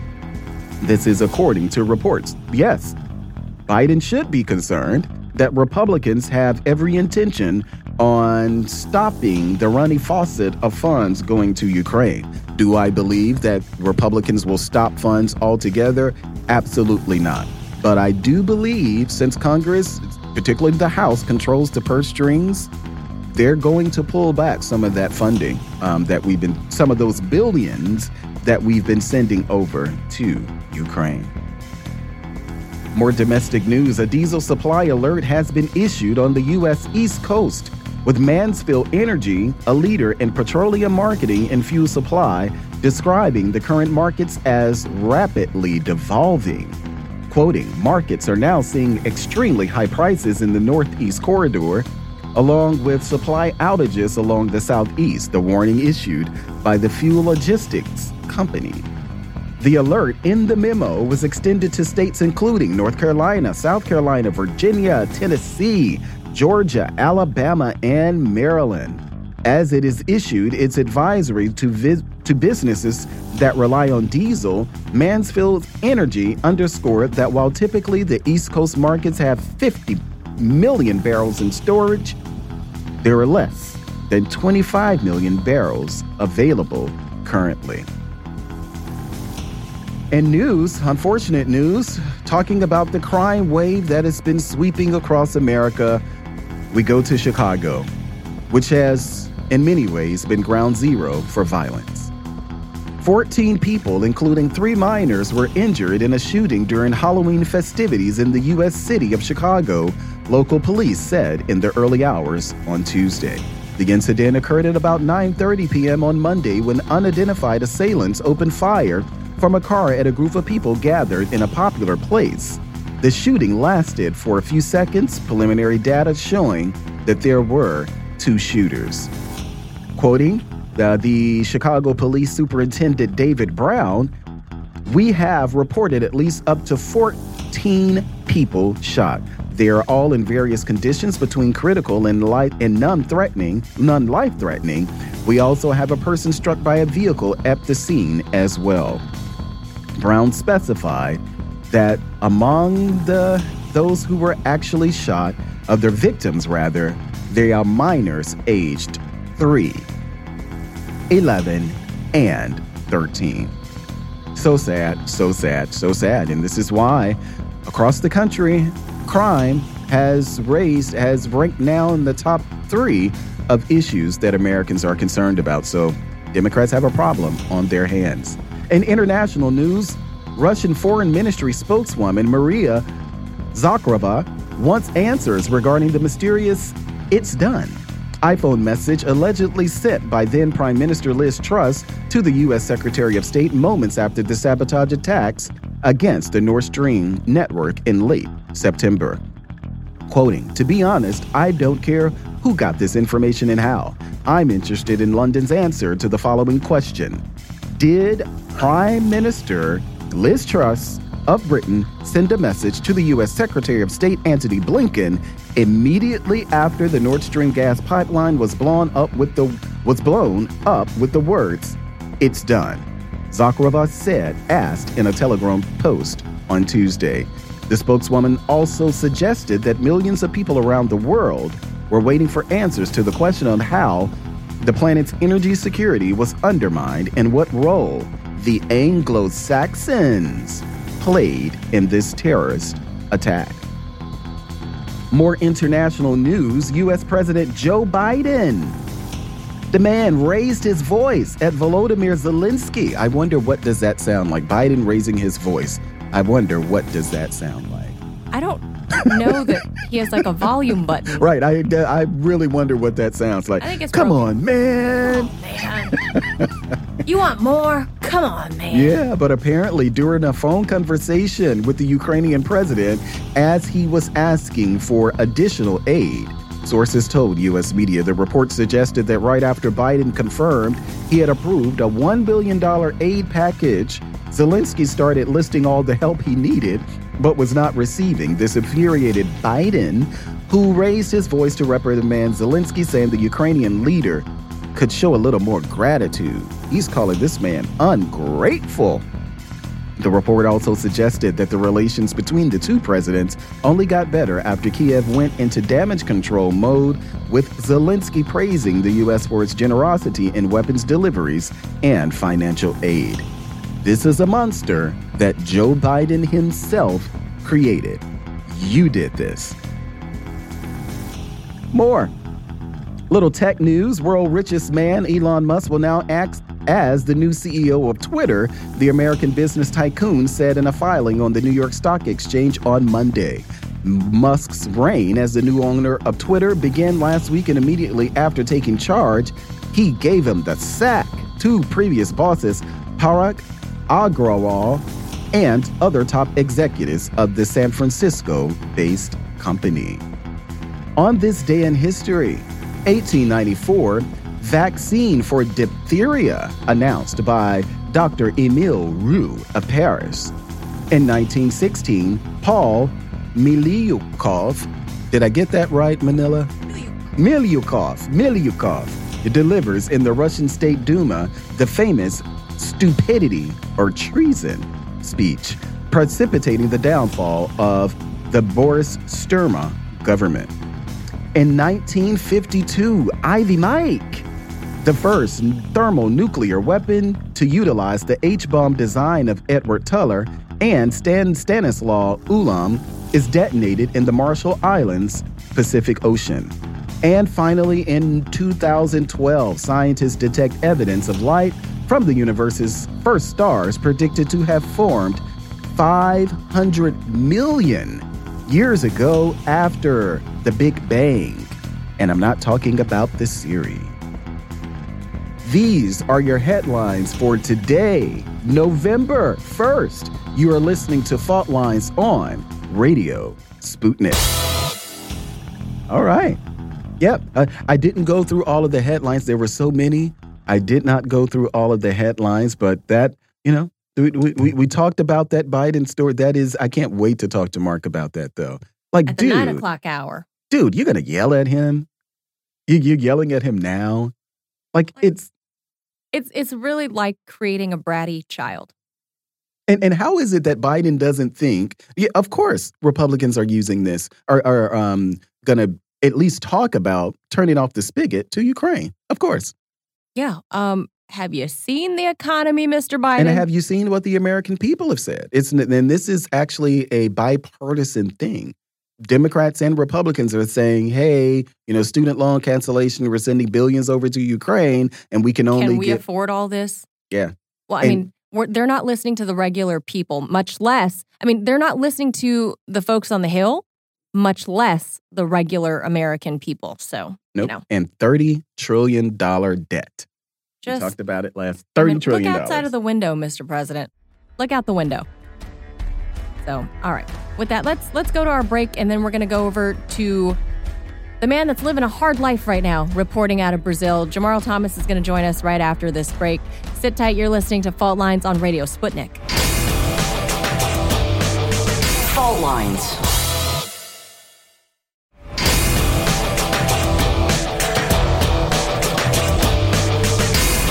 Fault Lines. Welcome back to Fault Lines on Radio Sputnik. My name is Manila Chan, joined with Malik Abdul. We're going to be bringing in the co-host of Fault Lines, who's living the tough life out on the beaches of Rio. Our friend Jamarl Thomas is out there covering I don't know if it was a surprise. I think it's a surprise election. I'll say the results was that Lula did beat the incumbent, but not It was only so close. But not That's by the surprise. as much. Yeah, right. Not by as much as people were expecting, because early on, he was leading in the polls by well into the double digits. We're talking 11, 12, 13%. But Lula da Silva did win in this runoff race on Sunday. Jamarl Thomas is out there in Rio for us. JT, first, let's talk about have you seen any of these, apparently it's like trucker protests? Are they blocking the roads? What's happening? So I haven't seen it in Rio, but it is in Sao Paulo. Well, actually, it's supposed to be all over. And so right here, it says pro-Bolsonaro lorry drivers. They basically started setting up roadblocks across the country. And this happened Monday night. Can you guys hear me okay? But this started Monday. This started immediately after the election. There were 342 incidents with the biggest protests taking place in the South. And some of these blockages were basically blocking food, meaning they were literally blocking supplies of food getting from point A to point B. In other cases, people were setting fires. Lorry drivers apparently are pro-Bolsonaro, and I guess that's obvious at this point. Lorry, right? So truckers. And this is the Electoral Supreme Court, the person in charge, the president, Alexander Moraes, on Monday basically ordered the police to get rid of the roadblocks, basically saying if you don't, there will be a fine for 100,000 Brazilian reals, about $20,000 an hour for not doing so. Now, if you remember, when the election was taking place, he did the same thing with the federal police, basically saying, cut it out. Allow those people to get to the voting locations, or else you will be charged same amount, but $20,000 an hour until you comply and until you do so. And so, and not to mention, they was going to arrest the head of that Savini. So right now, I'm unclear on how fast those roadblocks are being removed. I mean, this was something that basically came out today. There's other reports out by guests of the show, actually, friend of the show, who made the point of saying that the police in some cases are helping facilitating these protests. Because keep in mind, when the election was taking place, the head of the police was pro-Bolsonaro. Head of the police basically had his people basically creating roadblocks, despite the fact that the Superior Court told them not to do so. Meaning the Electoral Superior Court basically said, don't do that. That is not allowed. They did it anyway. So we're going to see how that works out today. I mean, all things being equal, all of the stuff started Monday, precipitated into Monday. And so whether those roadblocks and everything else are going to last, we're going to see. Not to mention, it's super weird that the head of the police is basically backing Bolsonaro. And I suppose on some level, maybe turning a blind eye to this stuff. But we'll see. I mean, at this point, the court has gotten involved. And the court is like, cut it out. So, Jamarl, are you hearing anything from Bolsonaro yet? No, nothing from Bolsonaro yet. He is completely silent. It is super weird. I mean, Lula even made the point of saying, under normal circumstances, the person would have called me by now in order to capitulate. Right here. Anywhere else in the world, the president who would have lost would have called me now and conceded. And he basically told supporters on Monday, explaining he was part happy and part worried about the transfer of power. He still hasn't called. I don't know if he will. I don't know if he will concede. The electoral president, Alexander Morris, the guy who basically threatened the head of the highway police, and at this point, the protesters, he basically called Lula and validated the election, telling him, congratulations, you won this particular election, etc. So the question really boils down to, what is Bolsonaro going to do? He was supposed to come out yesterday. At least that was the reporting, that he was supposed to come out, give a speech yesterday. Whether that was going to be a concession or not, who knows? But he was supposed to, at the very least, give a statement. That didn't happen. That didn't happen. And so they saw him going from point A to point B, basically going to his office. There were no comments. There were no statements. Completely silent. Now, beforehand, Bolsonaro made the point of saying, only God can remove me from this office. All right. God in the electoral Supreme Court, I suppose. Because what the experts are basically saying is that, look, it doesn't really matter what Bolsonaro do. He can complain, he can moan, he can kick his heels, he can do any of that. All things being equal, the electoral court itself is the one that has control and power over who decides who wins that race. And so if he doesn't want to show up to the concession speech, fair enough. If he doesn't want to give concession, again, fair enough. They are saying legally, it's not going to matter. But the issue isn't legal, right? I mean, that's not the issue. The issue is what happens from the standpoint of the population. Meaning, do those truckers leave? There's a question. Do they accept the fines and, be belligerent about it? Do 3/4 of his supporters who believe that the race was fraudulent and all this other stuff just because Bolsonaro said so, do they start enacting violence? Do the protests it's that part. It's not so much the legalities of it. I mean, even Bolsonaro's people who were in political office, who basically backed him at this point, have already said, yeah, Lula won this. So he's the odd man out here. And he's politically isolated in a weird way. It's very weird. It's very strange. I mean, it's almost like you're in a fight with your girlfriend and she just gets very quiet, doesn't say anything. You'd be like, oh my God, she's going to smother me in my sleep. It's that. Where it's like, okay, what is he doing and what is he thinking? But I got to be honest, at a certain point, it may not matter. I mean, if you think about what Trump did, at 2 a.m, I remember because I was up, shocked. Like I was watching the election all the way through. Trump comes out at 2 a.m, gives a speech about how much fraud, it was cheating, I was cheated, etc. He does that immediately, meaning he went out almost immediately to make his point and to make his case about fraud in the election, all this other stuff. Bolsonaro hasn't said anything. He just went quiet. Radio silence. Super weird. So, Jamarl, what are you hearing? What's the mood like? I know that yes, we've talked about the protests, and you said that they aren't protesting where you are. But what is the mood? What is the what is the mood down there? And another question to ask, and how is the media covering this? Okay, let's go with the mood first. Immediately after the election, of course, people who are voting for Lula is ecstatic. Ecstatic, over the moon. My cab driver was blowing to everybody that he came around. They were like, yeah, so it's very exciting. My other cab driver wanted Bolsonaro. Basically said, oh, Lula's a criminal. He's going to destroy this country, et cetera, et cetera, et cetera. We can't let those dirtbag lefties back into the country. It was that stuff. And I was like, well, didn't he preside over? I was like, you really believe that? I mean, Bolsonaro was in power for what, 4 or 5 years? He gets no responsibility for this? No responsibility at all. Okay, fair enough. Now, I am not going to disclose who I want in this race just because people are so divided in this, and this is so contentious. But I do want to elicit more information from various people I talk to, especially if they speak English. So the country is split. I mean, like the vote tally, 50.9% to 49.1%. That is extremely close. Yeah, extremely close. And so you have the situation where there is a divided public. The people who are backing Lula, you saw them in Sao Paulo, happy, over the moon, ecstatic. By the same token, I don't feel any difference. I don't feel this kind of political tension just in the way that you move through the country or the way that you talk to people and engage with people. Even when I was in Sao Paulo, I didn't necessarily feel it. But you can clearly see it when you're looking at the media and looking at the news. And you can see the protests, the people who are rioting, the things that people are saying in the political space, especially up to the election. At this point, though, it seems to be a settled deal. There seems to be, yes, there's ardent supporters, like the truckers or the police or whatever. But from the standpoint of the population, they seem to be accepting this. It doesn't seem to be this, I don't see any riots. I don't see any, burning down buildings and stuff like that. That didn't happen. So on some level, it feels settled. But again, this is how it feels just being here. From the standpoint of the media is interesting here. So it seems that the media is basically okay with this. It doesn't seem like anybody wants this kind of fight over a transfer of power. Nobody wants this idea of a coup. Yes, some of the truckers were screaming, to overthrow the government, just coup it, just coup it. Brazil used to be ruled by military dictatorship. And so not everybody has basically accommodated this idea of democracy yet. So there's that. But all things being equal, it feels, or at the very least, it seems like the public is accepting this. Some may be resigned to accept it. Oh, he probably cheated, but okay, he's the president. That type of mindset.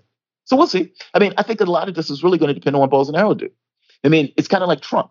Trump has what they say, if Trump shoots somebody in the middle of the street, he can still get away with it. If Bolsonaro comes out with a statement, yes, the political leaders may be against him. Yes, the various people who back him may also accept Lula.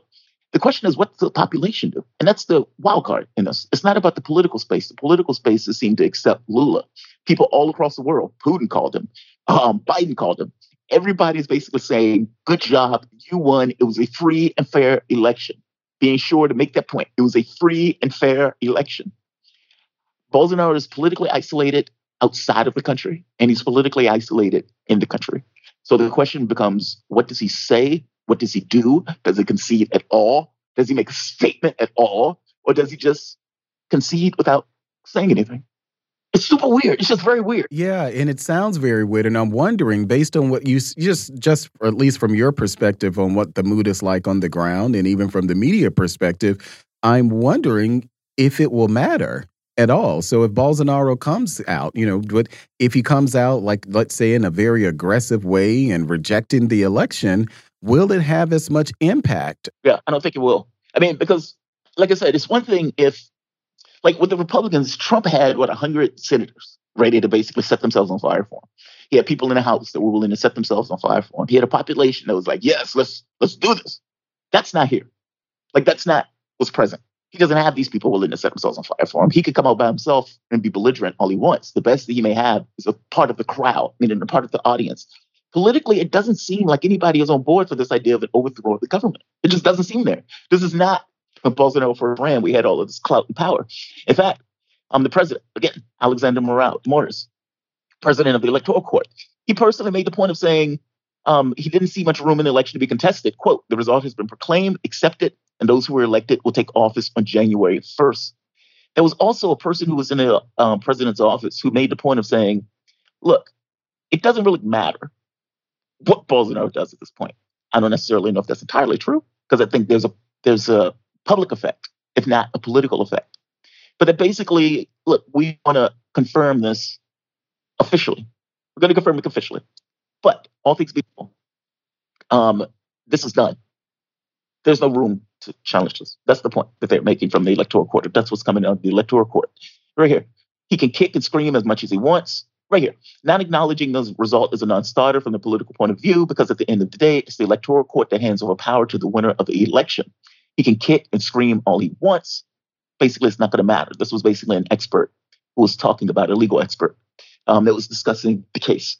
And so, like I said, and even in that statement by that political expert, notice what he said.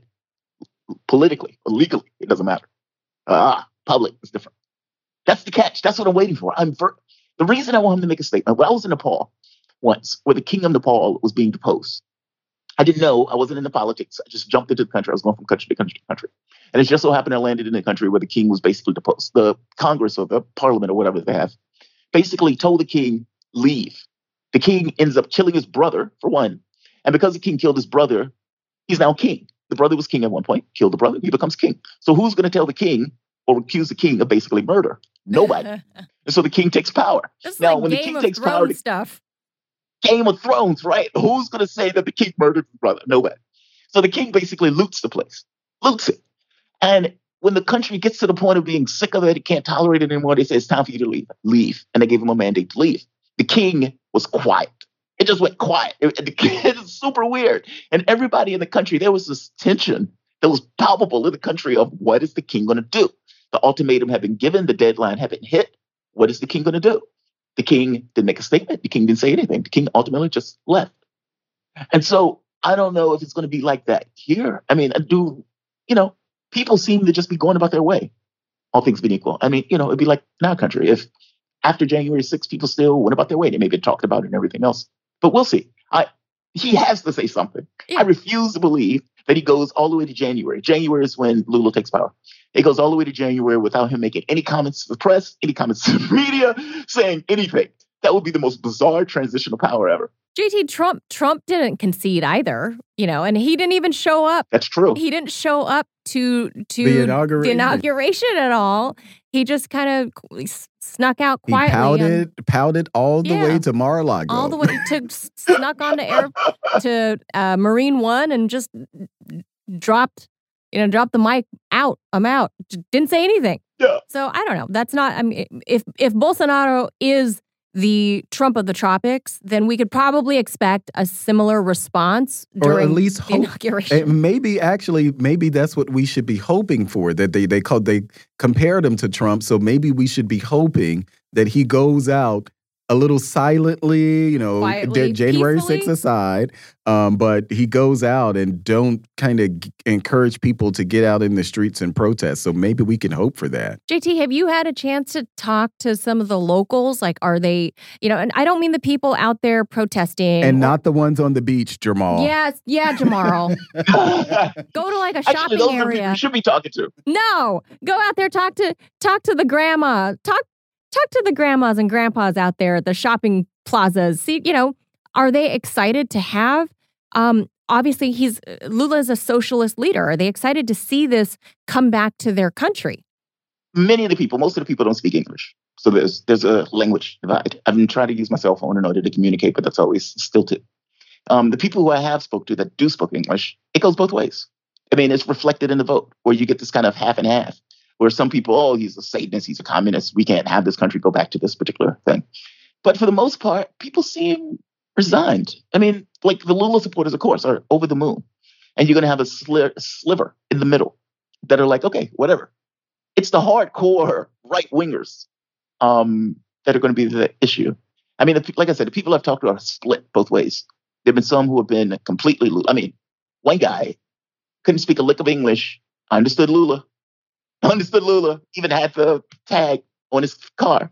Another guy had it on his thing, meaning they wear these, it's almost like these stickers that show support for one or the other, in which case, Lula's case. So you can see people going down the street with the Lula sticker, or people walking down the street on the beach with the Lula sticker on their chest with no shirt on. I was going to say on their butt, on their butt next to their thong. They're just proudly walking on their chest with their perfect bodies, just walking with Lula. That's what we're saying. Their bronze body, their bronze statue bodies walking around with Lula stickers on their bums. Just completely perfect. Just walking around with Lula. Or on the bikinis on their bums right there. That's what I'm saying. But JT, I mean. Yeah, but it's such a divided thing now. It's like our elections get contentious. Yes.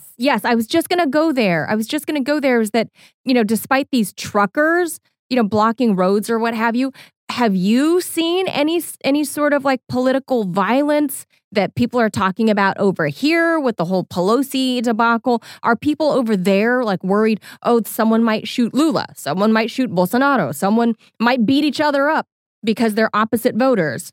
No, I haven't seen anything. Well, the beating up part, yes, especially after the election. There were street fights and stuff like that. But they seem to be limited, though. It wasn't something that kind of was like this riot that went across. It wasn't that. There was worries about that, but it necessarily seemed to happen. The truckers, like I said, somewhat seem to be isolated. Yes, they're all over the country when they were setting up these roadblocks and protests. Apparently, they were even here. But they're not like in the thousands. You know what I mean? It's like, here's 100 here, a pocket here. It's not so overbearing. But the truckers, they're blocking highways. So it is enough to block food or supplies getting from point A to point B, or for that matter, block access to the airports. But no, I haven't seen this upswell of violence. I haven't seen that. And I haven't seen anybody talking about assassinating Lula or anything else. The most that I've seen was somebody mention, like some of the truckers, for an overthrow of the government. Basically, don't allow Lula to take power. But again, that's isolated. In regards to the section of society that they basically, lean towards Bolsonaro. Apparently, Bolsonaro kept the prices down low for the lorry drivers, and so they basically support some of the taxi drivers. Apparently, that's another group. Mostly, I mean, again, half and half for me, from what I've seen on it. On the beach, I've seen many people with the Lula sticker when I was because I was going from point A to point B. But I haven't seen this like just walking around the city. Like it's, like I said, somewhat muted. Yeah, like over here, JT, as you know, some people that supported Trump we'll call them closeted Trump supporters. They didn't want to wear their MAGA hats. They didn't want to they didn't want to tell the pollsters that they supported Trump for fear that, they were going to get canceled or they might be harassed about supporting Trump. Did you sense anything like that for people that did support Bolsonaro? Because obviously it looks like it's a even split in Brazil. Half the population supports Bolsonaro. Yeah, I didn't see that. I mean, like I said, the people who backed him, the people who I talked to who backed him had no issue telling me that they backed him. And we're very clear, the left is going to destroy this country. That's the way they framed it. And so in the political debates and political arguments, no, is it possible? Yes. I mean, and I would imagine there's always going to be some people who skirt that line where they're like, okay, I have some lefty values, but I think Bolsonaro is better, so I don't want to break it up. That's always going to take place in the middle. But all things being equal, no, I didn't see that. If you back Bolsonaro, you had no issue saying I back Bolsonaro, and it would come up in a heartbeat. No, I didn't see it. I mean, but you can see it in the polling, right? It's not like Lula won with this kind of dominating. That wasn't that. Lula won by 2 percentage points at the most, like barely 2 percentage points. So this was an extremely close race, and the population was extremely divided. And again, voting is compulsory here. So it's not like, 20% of the population didn't vote, or like in the States, like 40% of the population voted, and you have no idea what the other 50, 60% thinks. It's not that. No, it was a split. It was a real split in the country on this one. Hey, Jamarl, Lula is promising to, as many politicians do, talk about uniting the country. But what do you think that he's going to actually do?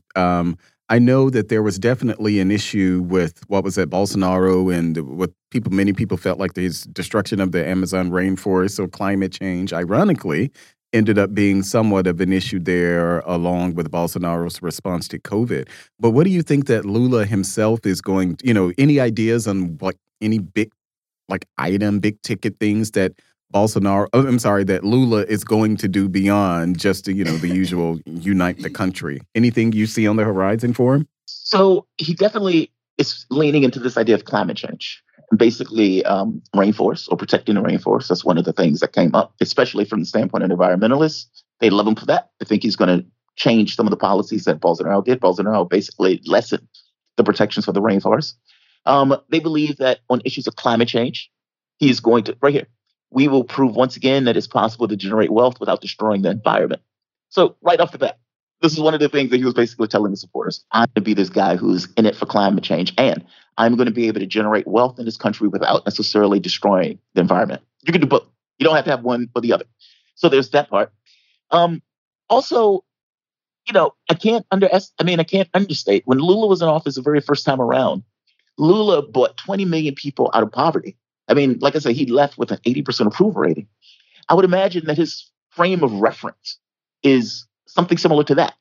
Like, how do we stem poverty? How do we improve the lives of typical Brazilians? How do we make sure people have money in their pockets to basically be able to have a leisure activity? Who was it? Wasn't it a U.S. president that was making this argument that people want a beer? Or something like that, like they want to be able to sit down at the end of the week and have a beer with the president. Yeah. I can't think of who. It may have been a strategist or something. It is. It's from one of these PR strategy houses, but it's backed by Anheuser-Busch. Yeah. That was the whole point, was to sell beer. Well, see, Lula's point, though, was more so like, look, you deserve to be able to have a life where you are not struggling from cradle to the grave, where somebody is putting their hand in your pocket all the way through. Meaning you deserve to be able to sit down at the end of the week after a hard day of work and have a life and have some space cushion in your life. And this is a Democrat argument. Like that's a Joe Biden argument, if I'm being honest. I mean, but it's a practical argument. You shouldn't necessarily have to be poor if you're working all week. It's very straightforward. And so this idea about this kind of economic security for the population itself is one of those points that Lula is making. And he's backed up by the last time he was in office. I guess the question is, these are different circumstances. I mean, this is not back when he was elected, in 2003 or something to that effect. This is not then. There are different phenomena that Lula has to basically deal with, and different realities that Lula has to deal with. So whether or not he's going to be able to accomplish this, who knows? I mean, Lula was criticized by members of his own party, by the left, especially the hard left, because he was willing to take in certain people that were on the right in order to have this kind of, I guess you can say, a broad spectrum of point of view in regards to how he's going to pursue his work. Whether he does this time around, I'm not quite sure. How he does this, again, I am not quite sure. He's going to have to deal with a divided, I think it's Congress or Parliament, whichever they have here. I don't exactly remember which one. But he's going to have to deal with that. And so you have a far right or center right Congress, let's call it a Congress or Parliament, that you basically have to grapple with. So whatever he wants, he's still going to be somewhat limited in his ability to get those things accomplished. It's interesting. I am super curious about what he does and how he goes about trying to do it, and how he tries, I guess, throw bones to the right to try to get some of the things that he wants accomplished. Yeah, to form a coalition government, obviously. I mean, that's like a lost art that we have here. We've lost that ability to form coalitions and actually pass laws in our Congress. So, whoever is leading anywhere else, in any assembly, anywhere, God bless you. I hope you guys do better than we're doing here stateside. And we're supposed to be the beacon of democracy and the symbol, right, for everyone to follow. No. Don't follow our lead, please. Well, they have a Congress. It's a National Congress of Brazil, I think they call it. Yeah, National Congress of Brazil. I wanted to make sure. When I don't know, I try not to nail down one side or the other. Yeah. But yeah, it's a Congress. Let's just tell everybody, don't follow America's lead on this. If it's anything like, God, I hope it's not like the U.S., where nothing gets done because neither side wants to give an inch and everything else. Yep. But we'll see. I mean, Lula was, like I said, 80% approval rating. Yeah. I mean, the thing that hit him and that hurt him, actually, and I didn't realize from the left, I look at it as he was overthrown in a coup. And that when he got back in power, it was clear that it was a coup. Okay, people are fine with it. That's not the way it works in practice, though. The moment that he went to jail, that becomes one of those things that the right uses. Goes, oh, he's corrupt. He's corrupt. Yeah. He's an inmate. It becomes that. And so the idea that it was a soft coup, that doesn't apply. No, he got locked up. The judiciary just did him a favor in order to let him out. It becomes that. So that becomes part of the talking point that's basically used against him. So, yes, he left with 80%. Do people remember that? Especially the young group who may not even entirely remember who he is and everything else? I don't know. I mean, and how much power Lula's going to be able to use. I mean, granted, he has power from the standpoint of foreign policy. So there's that. And of course, he's going to have power to make certain rules and decisions, everything else, regardless of Congress, just like the president. Yeah. But within the context of law and within the context of the items that are taking place in the country itself, he's going to have a divided Congress. Well, JT, as you say, I mean, we'll leave it right there. We got to head over to John Kiriakou, who's coming up right after you. But as you say, all's fair in love and politics. So, Jamarl Thomas out there in Brazil doing the legwork. Have a good trip out there. We'll be keeping in touch this week as things continue to shift and change and unfold. We'll be right back after this break with John Kiriakou. Don't go anywhere. You're listening to Fault Lines on Radio Sputnik. Fault Lines.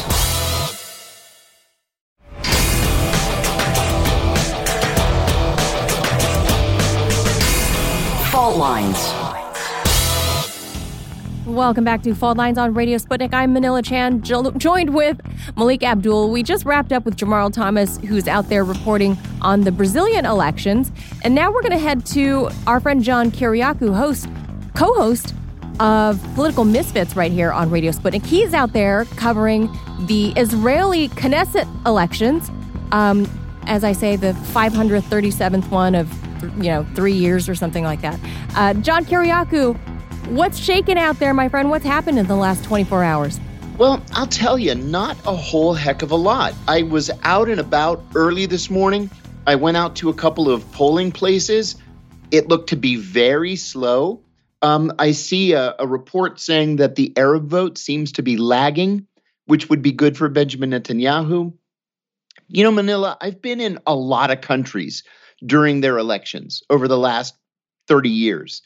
And I've never seen one that just treated it like any old normal day, like today is being treated here in Israel. Nobody is excited for these elections. Nobody. Is it election fatigue, John?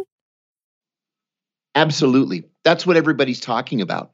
They know that because there are so many parties and so many parties that are going to be represented in the Knesset when this is all said and done, which is then going to lead to probably a long protracted period where one of three, leading party leaders is going to try to form a government, and it's going to end up being a weak government that will likely only last 12 or 18 months.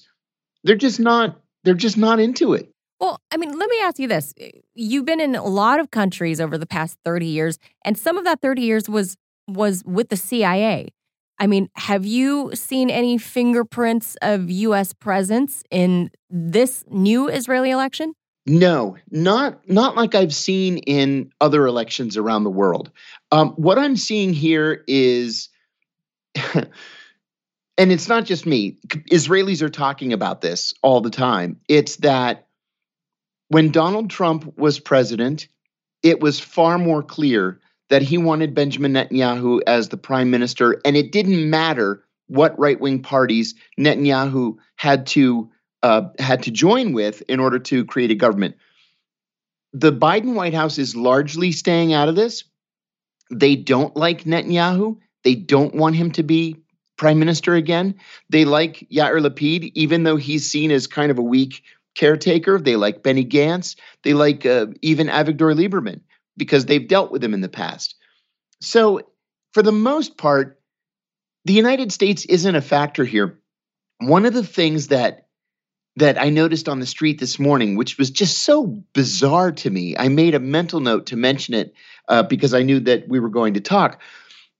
It's election day, and people are out on the street selling T-shirts that say, "Don't worry, America, Israel is with you." What? And I don't know what to make of this. It's the oddest thing. Don't worry, America, Israel is with you. On what? Yeah. On T-shirts? Like on T-shirts. On what and issue? People are selling them like when you stop at a red light. People are coming up to the car to sell them to you at the car. They have tables set up on the sidewalks. It's just a crazy thing. One other point I wanted to make too, before I forget, it slips my mind. There's this. I mentioned this yesterday on the show. There's this new party that is led by a radical right-wing extremist, someone who has been accused of bigotry and racism and homophobia. He was arrested a couple of years ago, and the government intended to charge him with an act of terrorism for shooting at a Palestinian. It was dropped. He's long been seen as a minor fringe character, and now it looks like this crazy little party is going to win as many as 6 seats in the Knesset. Now, if he wins 6 seats in the Knesset, that would make him a serious person to join a Netanyahu government. This is something that everybody's talking about today that they're very worried about. Because of the right, my brain is still reeling from these T-shirts. Like what is it? What are the Israelis what message are they trying to send? Because it does, those T-shirts don't indicate, a political leader that they're advocating for. No, it's like, what are you talking about? Like, what are they talking about? We don't. Hey, do you think it's Ukraine? Do you think it's Ukraine? Because that's the only thing I can think of. Zelensky, the Israelis have largely kind of stayed out of it. And we know just over the weekend that Zelensky was basically calling for Israel to stop this ambiguity. So is that what they mean? I can't imagine. It's possible. It's possible because there's such an enormous Ukrainian Jewish population here. We talked yesterday about the large Russian Jewish population too. So that could be it. But even if that is the point, why today? It's election day. Nobody's talking about it. Nobody's out there campaigning. Listen, I'm going to brag here. I got my 10,000 steps before 9 a.m. today, right? Good for you, John. I was out early and going everywhere, and nobody is interested in this race, at least not in Jerusalem. Now, I was watching the Israeli press or the Israeli news earlier today, and they said that the Arab vote is seriously lagging. That's good for Netanyahu and the right-wing parties, but that's it. Nobody else is talking about anything. Yeah, I know. Look, whatever Joe Biden and his administration says about Bibi, at the end of the day, John, nothing changes with the U.S.-Israeli relationship. The U.S. is going to continue to back Israel, without question about anything. So it really doesn't matter, I guess, to the United States who's actually in charge. So I suppose that's probably why we haven't really heard much coming from American politicians about these elections. Yeah, I think you're exactly right. I think as far as the United States is concerned, the Israelis know that there's going to be consistency there in policy. Nothing's going to change. It doesn't matter who the prime minister is. Still, nothing is going to change. I'm looking at the latest polls. I'm a nut for polls, whether it's in the U.S. elections or anywhere else. And there's a poll that came out today, published by Haaretz, which is one of the two main newspapers. And it says that in a poll of polls, all the main pollsters agree that the Netanyahu bloc of parties is polling in the range of 59 to 62 Knesset seats. You need 61 to win. Yeah. 61 to be prime minister. That is a combination of 4 right-wing parties led by Likud, which is Netanyahu's party. They are expected to get at least 59 seats. So again, it all depends on turnout. And if turnout is high, and I'm telling you, I didn't see anybody standing in line to vote anywhere in Jerusalem today. If turnout is high, then the right wing is looking at closer to this 59 seats. If turnout is low, then they're looking at closer to the 62 seats. The bottom line is this. I think that in the next couple of weeks, we're probably going to see a very weak government led by Benjamin Netanyahu. It'll just be more of the same. And as I've always said about Bibi, is that he is the ultimate schmoozer in D.C. Yeah. He's the elbow rubber of elbow rubbers. They love him. Oh, they love him on the Hill. Oh, I'll tell you a little fun fact. When I was just out of graduate school and I was being recruited by the CIA. And they asked me to come into CIA headquarters to give them a writing sample, spontaneous writing sample. And I said, okay. So I go in and they give me a file folder that's just jam full of newspaper clippings, all about Benjamin Netanyahu, who at the time was the Israeli ambassador to the United States. And they asked me to take 2 hours, read through the file, and then write a psychological profile of Netanyahu. And the only thing that I remember writing was that I believed because of his ability to work a room, because of his command of the English language, he was born and raised in Chicago, I thought that he would be prime minister of Israel someday. Wow. Wow. That was in 1989. And here we are, all these years later, talking about Benjamin Netanyahu. But you were just 12, right? Right. You were a child prodigy. Right. Well, you know what, John? So someone else, Ben Caspit, I think I'm getting his name right. He was the one who wrote 2 biographies on Netanyahu, and this is what he's quoted as saying: for his supporters, Netanyahu is something between a savior touched by a god and a persecuted saint. He has political skills like no one else. Yep. Yeah, it's true. It's absolutely true. And that's why he's always in the mix. You know, there's another thing, too, that I wanted to raise. And I know we're running short of time. But Israel, I mentioned this briefly yesterday. I got more detail. Israel has this very strange, electoral law saying that a political party needs to win only 3.25% of the vote to win seats in the Knesset. 3.25%. So that's why there are so many different parties.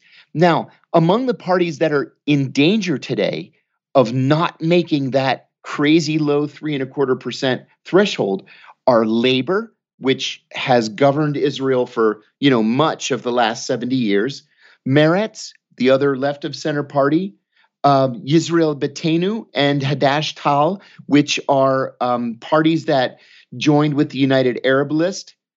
They may not make 3.25% today. It's just crazy. And then there's another member of the joint list, Balad. We talked about that yesterday, which is polling at only 2%.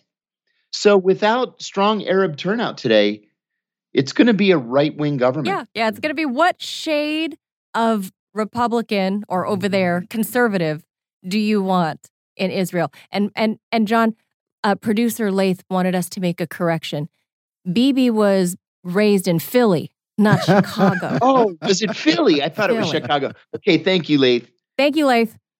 Noted. He says, as the local Arab, he's got to point that out. All right, we'll leave that right there. John Kiriakou, thank you so much for that update. He's out there reporting for us in Israel. We're wrapping up the second hour here at Fault Lines on Radio Sputnik. We'll be back for the third and final hour with Mark Sleboda, so you don't want to miss that. We will be right back after this break. Manila Chan, Malik Abdul, BRB. Fault Lines.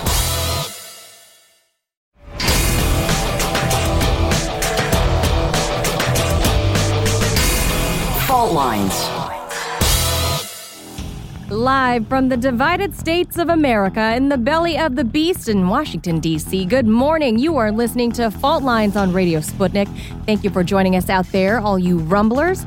And those listening on radio, 105.5 FM and 1390 AM here in the D.C. Metro. Also in Kansas City at 1140 AM, 102.9 FM, and 104.7 FM on that radio dial. If you still have the dial, otherwise it's the digital. Boop, boop, boop. I am the Vixen of Veritas, the Thrilla in Manila, Chan, along with guest co-host Malik Abdul, the atomic MAGA in the house. In the flesh. This is the show that dares to go there. This is Fault Lines. I always love John Kiriakou's stories. I know. And actually, I'm fascinated by just his career. I know. I mean, just the CIA, because it's, cloak and dagger, and things are done, a lot of nefarious things, and a lot of some good things too. I'll say some. I don't know about a lot, but some. But, there's 9/11. Either that was botched or, yep. They failed on intelligence there, or something else. I'm just saying. And, before you get to your headline, so I did have some news. Not typically the news that we talk about on here, but it's something that is definitely trending online. Mm-hmm. Takeoff. Takeoff is the third of the Migos, the rap group. The Migos in the kitchen, wrist twisting like stir fry. Takeoff. You're a hip hop fan. That's right. Yes. Takeoff. One of the members of the rap group, the Migos, was shot in Houston. Shot dead is what I just got the so there alert. were three members of the Migos, Quavo, Offset, and Takeoff. Offset is the one who's... Or Takeoff. Offset is the one who's married to, with Cardi B. Oh. And Takeoff is one of the other ones. So Takeoff is the one that was shot. They were at a private party in Houston. So, more violence. Oh, that's awful. Yeah. And so I'm not a hip-hop fan. I enjoy some of it, sure. Mm-hmm. But my connection to the Migos, when that story just flashed right now, my very good friend that I grew up with, known since middle school, is one of their, what do they call it? Their fashion people. Okay, the stylist. Stylist. That's it. I'm not into that world. I don't even know. They're fashion stylist.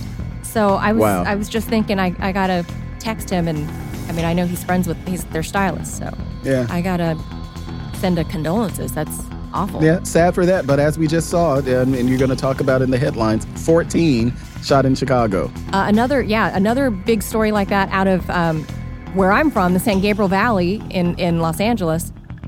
Same thing, a Halloween party, shooting. 2 people were killed, multiple people injured at a Halloween party in West Covina. If anyone knows where that is, West Covina, not far from the Sriracha factory. Oh, the hot sauce. Oh, really? Yeah, West Covina is very, very close to where the Sriracha factory is. And thank you for correcting me, because I've been saying Sriracha. Sriracha. Gotcha. So there you go. Yeah, a lot of violence to get to in the news. So with that, how about some less violence as being delivered the news by President Vladimir Putin of Russia. He was speaking at a press conference in Sochi with the leaders of Armenia and Azerbaijan following trilateral talks aimed at restoring peace in the Caucasus region. President Vladimir Putin said that Ukrainian forces had endangered cargo ships carrying grain through that humanitarian corridor that was set up by Russia and Turkey to allow passage out of the conflict zone. He said, quote, "These drones, both underwater and aerial, they partially traveled in the corridor along which grain is exported from Ukraine. And in this way, they created a threat to both our ships, which should ensure the safety of grain export, and to civilian ships that are engaged in this, and we have pledged to ensure the security. But pardon me for the expression, if Ukraine strikes these ships, we will be guilty. Just like everyone is now blathering on about what Russia is doing, not remembering what caused it, but it is caused by creating a threat to this humanitarian corridor, he said. Over to domestic news. The suspect arrested in connection with the attack on Paul Pelosi, husband of Speaker of the House Nancy Pelosi, is facing federal assault and attempted kidnapping charges for his alleged role in the incident, according to a DOJ release. They say, quote, DePape is charged with one count of assault of an immediate family member of a United States official with the intent to retaliate against the official on account of the performance of official duties. DePape is also charged with one count of attempted kidnapping of a United States official on account of the performance of official duties, says the DOJ in a written statement. A lot of the throwing around of the word official, so a lot of official charges there. The first charge carries a maximum sentence of 30 years in prison. Second charge, a maximum sentence of 20 years in prison. Then former President Donald Trump has filed an appeal with SCOTUS. As if SCOTUS doesn't have a whole ton of stuff on their plate right now. He's asking them to block the release of his tax documents to a Democrat-controlled House committee. And he says that, I'm paraphrasing here, but the case raises important questions about the separation of powers. So he's asking the court to weigh in on this by Wednesday, November 2nd, which is tomorrow. The Court of Appeals here in D.C. had originally ruled to allow the release of these IRS docs pertaining to Trump to go into effect on October 3rd. So he's already behind the 8 ball on that. He's supposed to give that to them, the Democrat committee, and it's supposed to be made public, but he's trying to block that by appealing it with the Supreme Court. Then in mid-October, sitting President Joe Biden expressed concern that the Republicans could jeopardize future aid for Ukraine after current House Minority Leader Kevin McCarthy vowed to cease writing blank checks to Kiev if Republicans gain majority in the lower chamber after these midterms next week. So according to the U.S. media, a rare split has emerged within the Republican Party, which is likely to escalate into a more open battle if the Republicans gain control of Congress and faces, quote, forceful requests from Biden and then, quote, emotional appeals from Ukrainian President Volodymyr Zelensky. Now, the division within the Republicans presents a challenge for Biden, who has been working to hold together domestic and global coalition to support Ukraine amid, back at home, rising food and gas prices, as well as the global hunger crisis. So it sounds like they're tacitly wagging their finger, the U.S. media, just a little bit, saying he's kind of ignoring all of this stuff that's happening. Then, to that point there, with the crisis at home, a diesel supply alert has been issued on the U.S. East Coast from Mansfield Energy, a leader in petroleum marketing and fuel supply, describing the current market as, quote, rapidly devolving. They say, quote, markets are now seeing extremely high prices in the Northeast along with supply outages along the Southeast, warning that the fuel logistics company is warning that we're running really low. Here's what they say, that the alert in the memo was extended to states including both Carolinas, Virginia, Tennessee, Georgia, Alabama, and Maryland. And they issued an advisory to businesses that rely on diesel, saying that out here on the East Coast, we normally have a reserve of about 50 million barrels. Right now, we're down to about half that. So a diesel shortage is coming.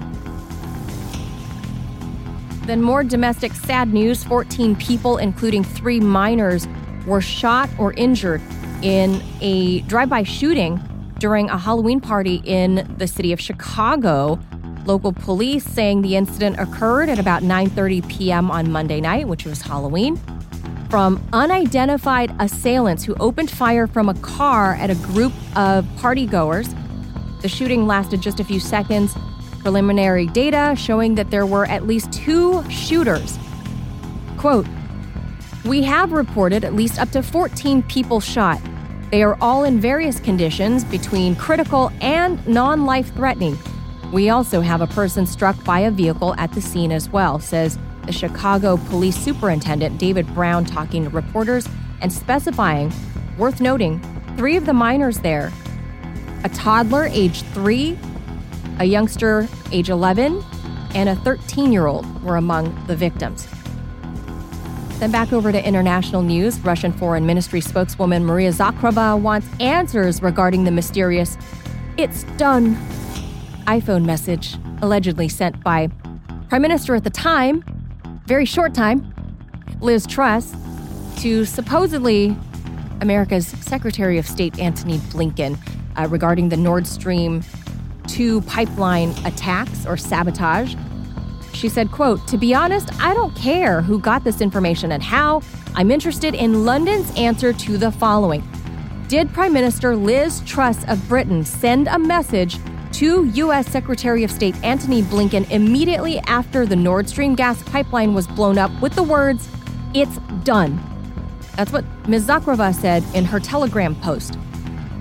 Now, she suggested that millions of people around the world are waiting for answers to that question of how the planet's energy security has been undermined and what role she specifically notes that the Anglo-Saxons played in this terrorist attack. I'd say them's fighting words. Then President Biden has allegedly raised his voice at Volodymyr Zelensky, where his sound probably was like, "Come on, man. Come on." Apparently during a phone conversation with the Ukrainian president after Zelensky asked for more, sir. He wanted more money, more aid. The report suggests that right after Biden confirmed that he had approved a $1 billion aid package, Mr. Zelensky apparently started listing out all the laundry list of help that he needed, but he still wasn't receiving. Apparently he had a fit. And then this made President Biden angry, and that he raised his voice and reprimanded Mr. Zelensky, saying that the Ukrainian leader should show a little more gratitude. Well, he's not wrong on that, if that's really what happened. Now, the report also suggests that the relations between the two presidents did improve after that, because Kiev went into damage control mode. Mr. Zelensky then publicly, thanking the U.S. for generosity and blah, blah, blah, kissing the ring. Thank you, thank you, thank you. But, I guess he was pouting and wanted more, because it's a meme a friend of mine sent me. It's a bear, and they put the Russian flag on it, and the bear is grabbing a wild pig, and somebody put a Ukrainian flag on the little pig. I know, and it's right savage, but it says, "Help, I'm winning." So that's just really perfect for Mark Sleboda, who's coming up next. So let me get through these headlines. Then more than 100 protests organized by truck drivers, as we heard from Jamarl, for Jair Bolsonaro, who lost the presidential runoff election, took place in 18 Brazilian states on Monday. 100% of the ballots have been counted. The tally officially, 49.1% of the vote to Jair Bolsonaro, 50.9% to Lula Da Silva. So it looks like Lula Da Silva is making that comeback as president. Then in tech news, the world's richest man, Elon Musk, apparently now going to be the acting CEO of Twitter as well, adding CEO of this, that, and the other thing, Tesla, Boxable, whatever, you name it. He's like America's CEO. This, according to a filing he gave to the New York Stock Exchange on Monday. Now, Musk's reign as the new owner of Twitter began last week. As we all know, he brought the sink in, literally a sink, dropped it off in the middle of Twitter headquarter lobbies, the lobby of Twitter. Then he took control, fired the old boss, Parag Agrawal. Other top executives include Vijaya Gade. She's the policy and so-called trust department chief. The CFO, Ned Siegel, and the general counsel, Sean Edgett, all removed from their posts. I don't know if Elon's going to do all of their jobs. And I don't know when that man's going to sleep, but whatever. He filed that he's the new CEO of Twitter. He also blew out everybody on the board of directors in the past 24 hours, so they're gone too. He's also bringing in 50 of his trusted Tesla employees to create this new council or something at Twitter, and he says that they all come from different political stripes, but they are trusted workers from Tesla. He wants them to weigh in on what's happening at Twitter and how he should run Twitter. So we will see. Then in Earth Science News,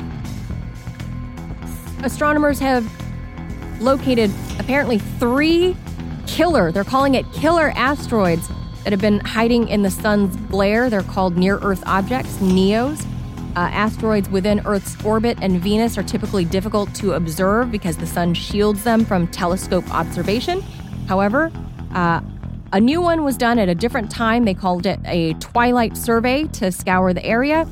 They published their findings in the Astronomical Journal. The scientists said, quote, "Our twilight survey is scouring the area within the orbit of Earth and Venus for asteroids. So far, we have found 2 large near-Earth asteroids that are about 1 kilometer across in size that we call planet killers," says astronomer Scott S. Shepard at the Earth and Planets Laboratory of the Carnegie Institute for Science right here in the district.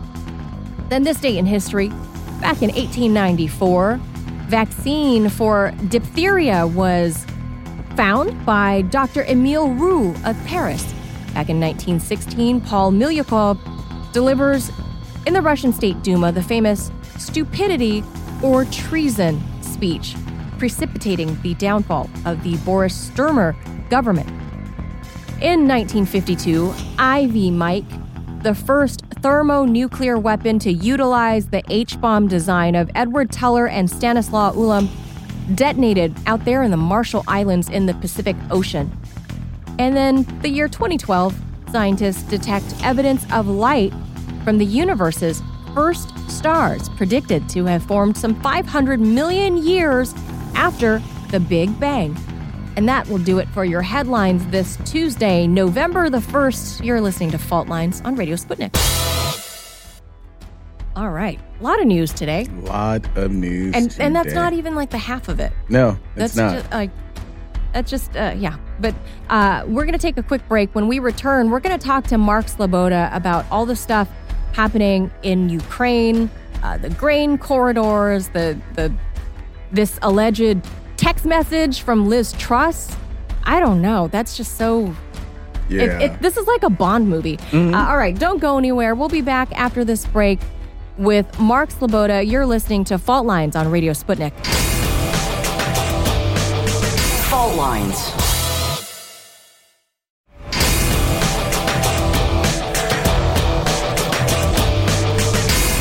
Fault Lines.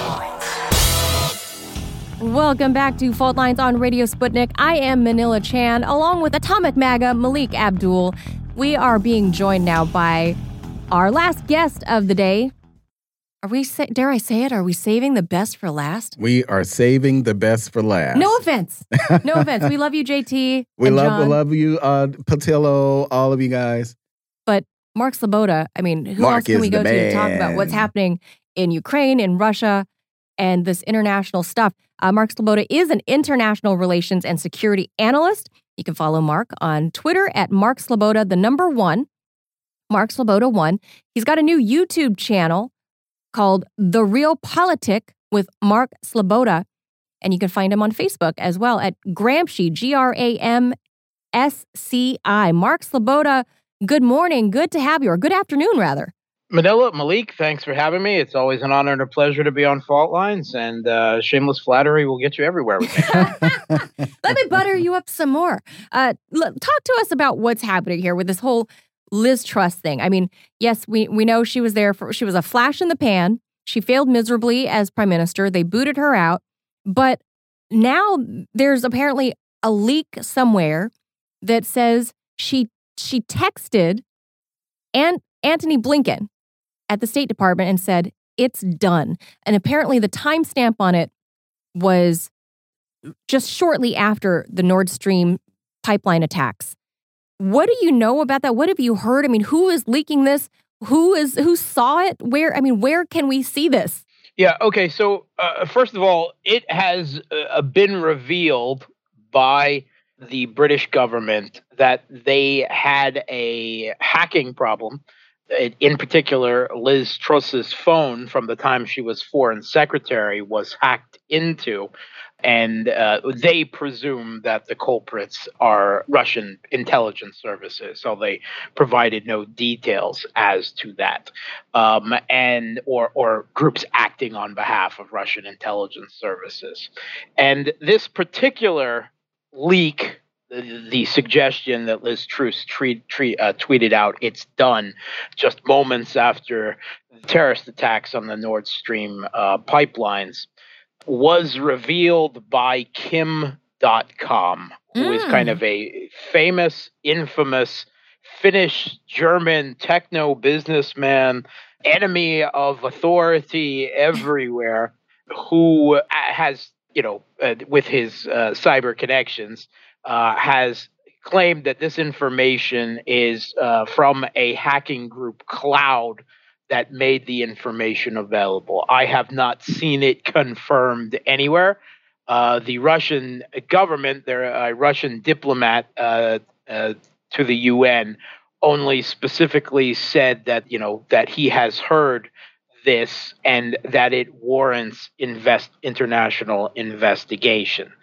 Of course, if Russian intelligence did hack this, they're certainly not going to reveal their methods, right? Or what they get. That's unfortunately us out in the rest of the world would love to know what actual intelligence, evidence, these sorts of things.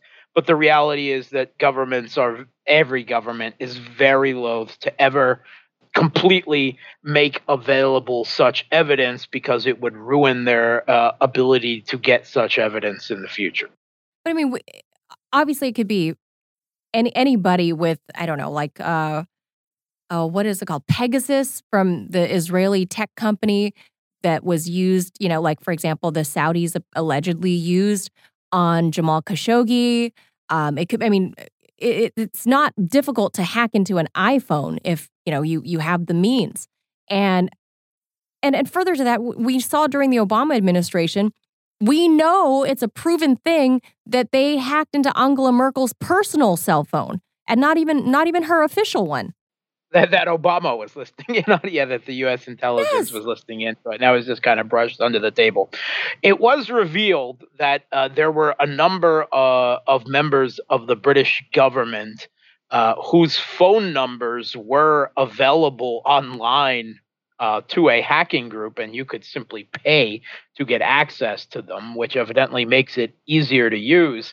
And to compound on stupidity, evidently Liz Truss was using her personal iPhone instead of the more secure phone provided to her by her own GCHQ cyber force. So, we live in a world, unfortunately, where in the cyberspace warfare is the norm, right? It is always there is always a war going on in cyberspace. The peace just doesn't exist, right? When you're a high-placed official for a government, you really ought to follow the recommendations of your own tech and cybersecurity officials and advisors. And if you don't, then everything's on you. Yeah, there's a whole apparatus around keeping your whatever messages you're trying to convey to your allied nations.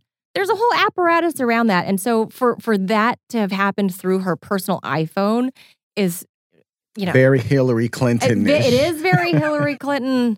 It so very much is. Another thing I wanted to get to was in our headlines, there are allegedly reports that President Biden was like doing a dad and like wagging his finger at Zelensky for asking for, can I have some more, sir? After he just told him, okay, yeah, Volodymyr, we just approved your $1 billion. Another $1 billion aid package.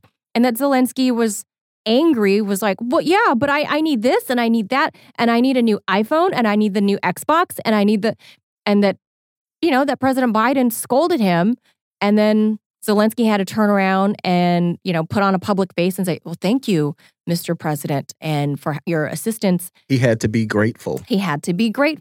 Is there any chance that the relationships between these two presidents are actually becoming strained?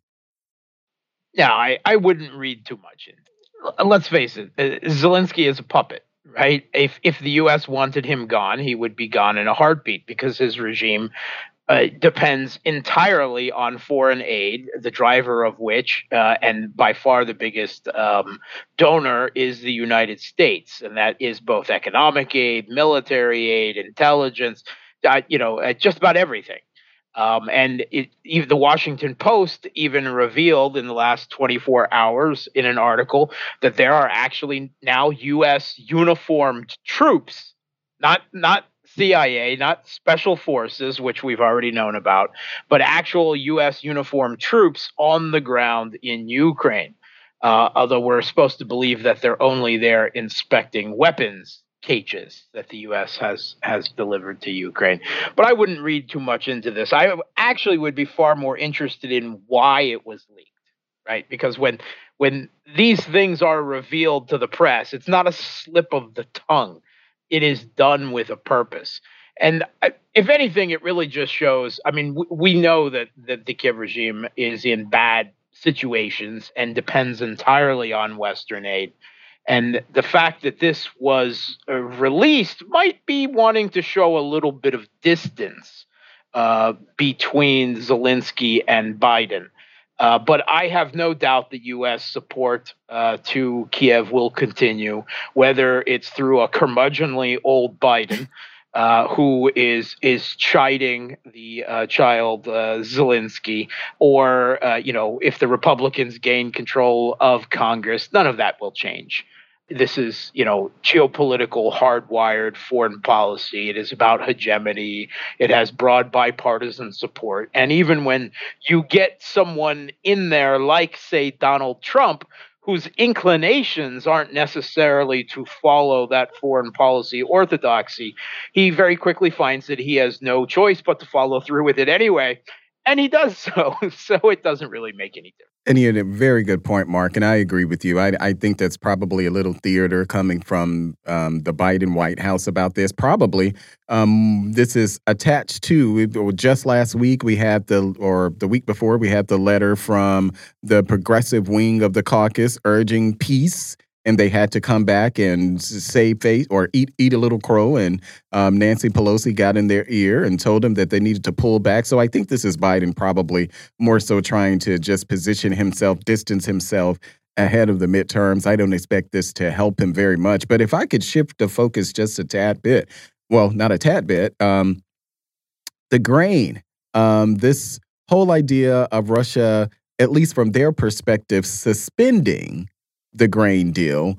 From Russia's perspective, the reason that they're actually doing this is because they're saying that, hey, you guys are using this strait to conduct military operations against the Russian Federation. And so we don't want to help facilitate that by, allowing grains to come through that particular strait. But what do you make of Russia's position on this? Is it a reasonable position to not want to allow ships to come through the same area where, at least from Russia's perspective, they're being used to attack them?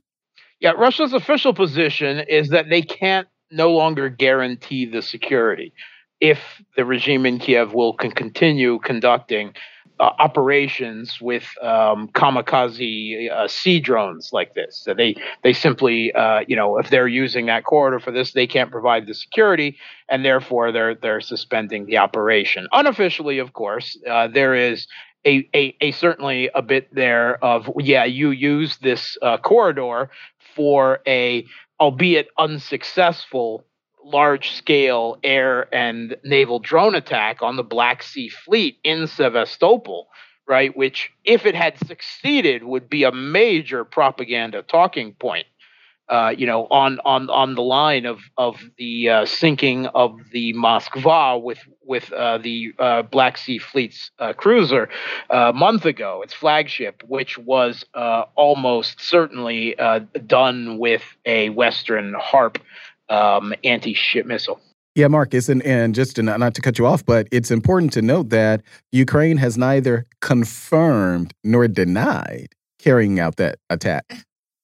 Yeah, I mean, they've got a policy of that, although you have enough regime surrogates, presidential advisors crowing about it online, and then all of a sudden it turns out not to be successful, and then they have no idea what happened or who did it or anything like that, right? It's those Russians attacking themselves again with drones, right? Yes. Just like they blow up their own bridges and pipelines and everything. Okay, so that's absurdity, right? We don't need to pander to that rather, crude propaganda effort.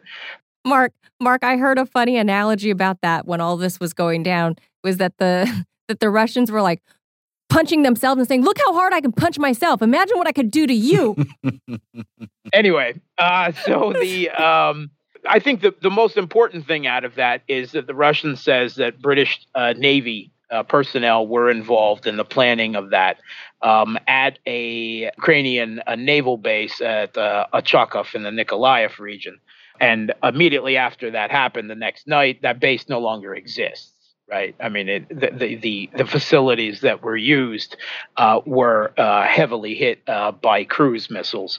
So that is no longer a problem. But Russia also announced that the same British experts were involved in the planning and implementation of the attack on the Nord Stream pipelines, and that's a lot bigger.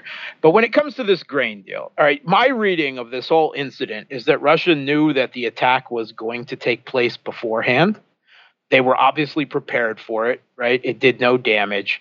All of the drones were routed very quickly, despite it being some 4 o'clock in the morning. And the intelligence about it was announced within a few hours, which says to me that they knew about it beforehand, allowed it to happen under controlled conditions, and then are using that to officially suspend their participation in the grain deal, which they were already not happy with. One, because the majority, the largest portions of this grain, and the Ukraine is the fifth largest exporter of grain in the world. Russia, by the way, is number one itself. One, that the majority of the grain was going to the EU or Turkey.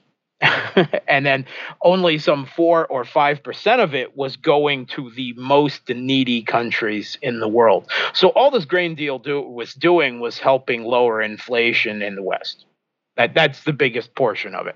And secondly, as part of the deal, right, it was brokered by Turkey and the UN.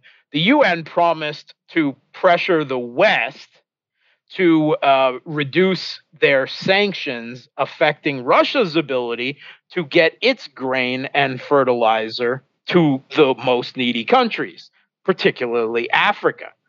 But the sanctions are specifically on the shipping and the insurance, without which the boats full of grain and fertilizer simply can't go.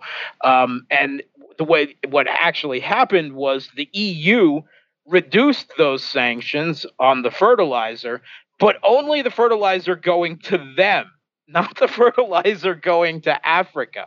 So once again, we see the cold calculation greed of the European Union in all of this, that is simply trying to alleviate the blowback from their own sanctions on Russia and couldn't give a fig about the actual desperate plight of the Africans. So that is why Russia was already, the grain deal was due to be up for renewal on November 19th.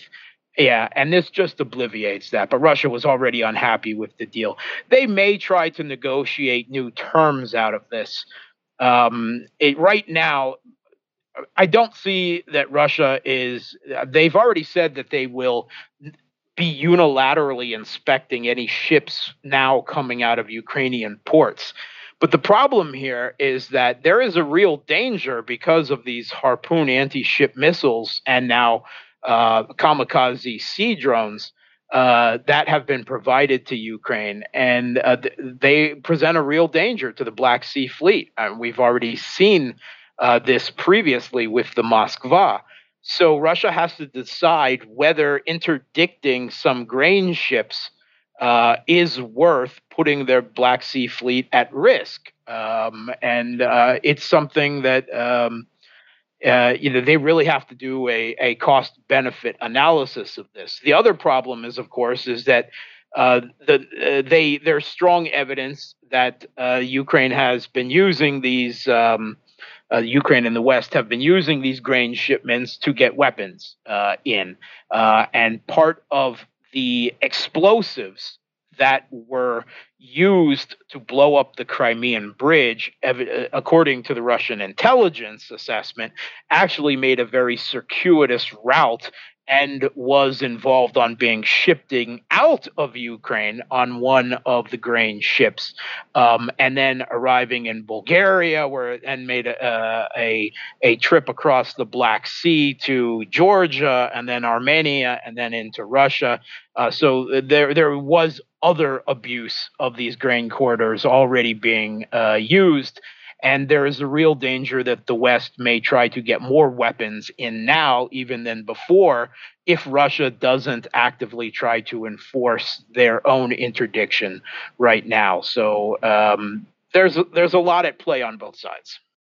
Mark, one thing that you mentioned there, one of the very important things that you mentioned was that Russia is actually the number one exporter of grain. Now, out here, like, I know you moved away from the U.S. a long time ago, but here they were saying, when this grain conversation began, all the U.S. mainstream media was saying, oh, Ukraine is the breadbasket of the world. And without any actual statistics. Yeah, I saw the way the reporting was done.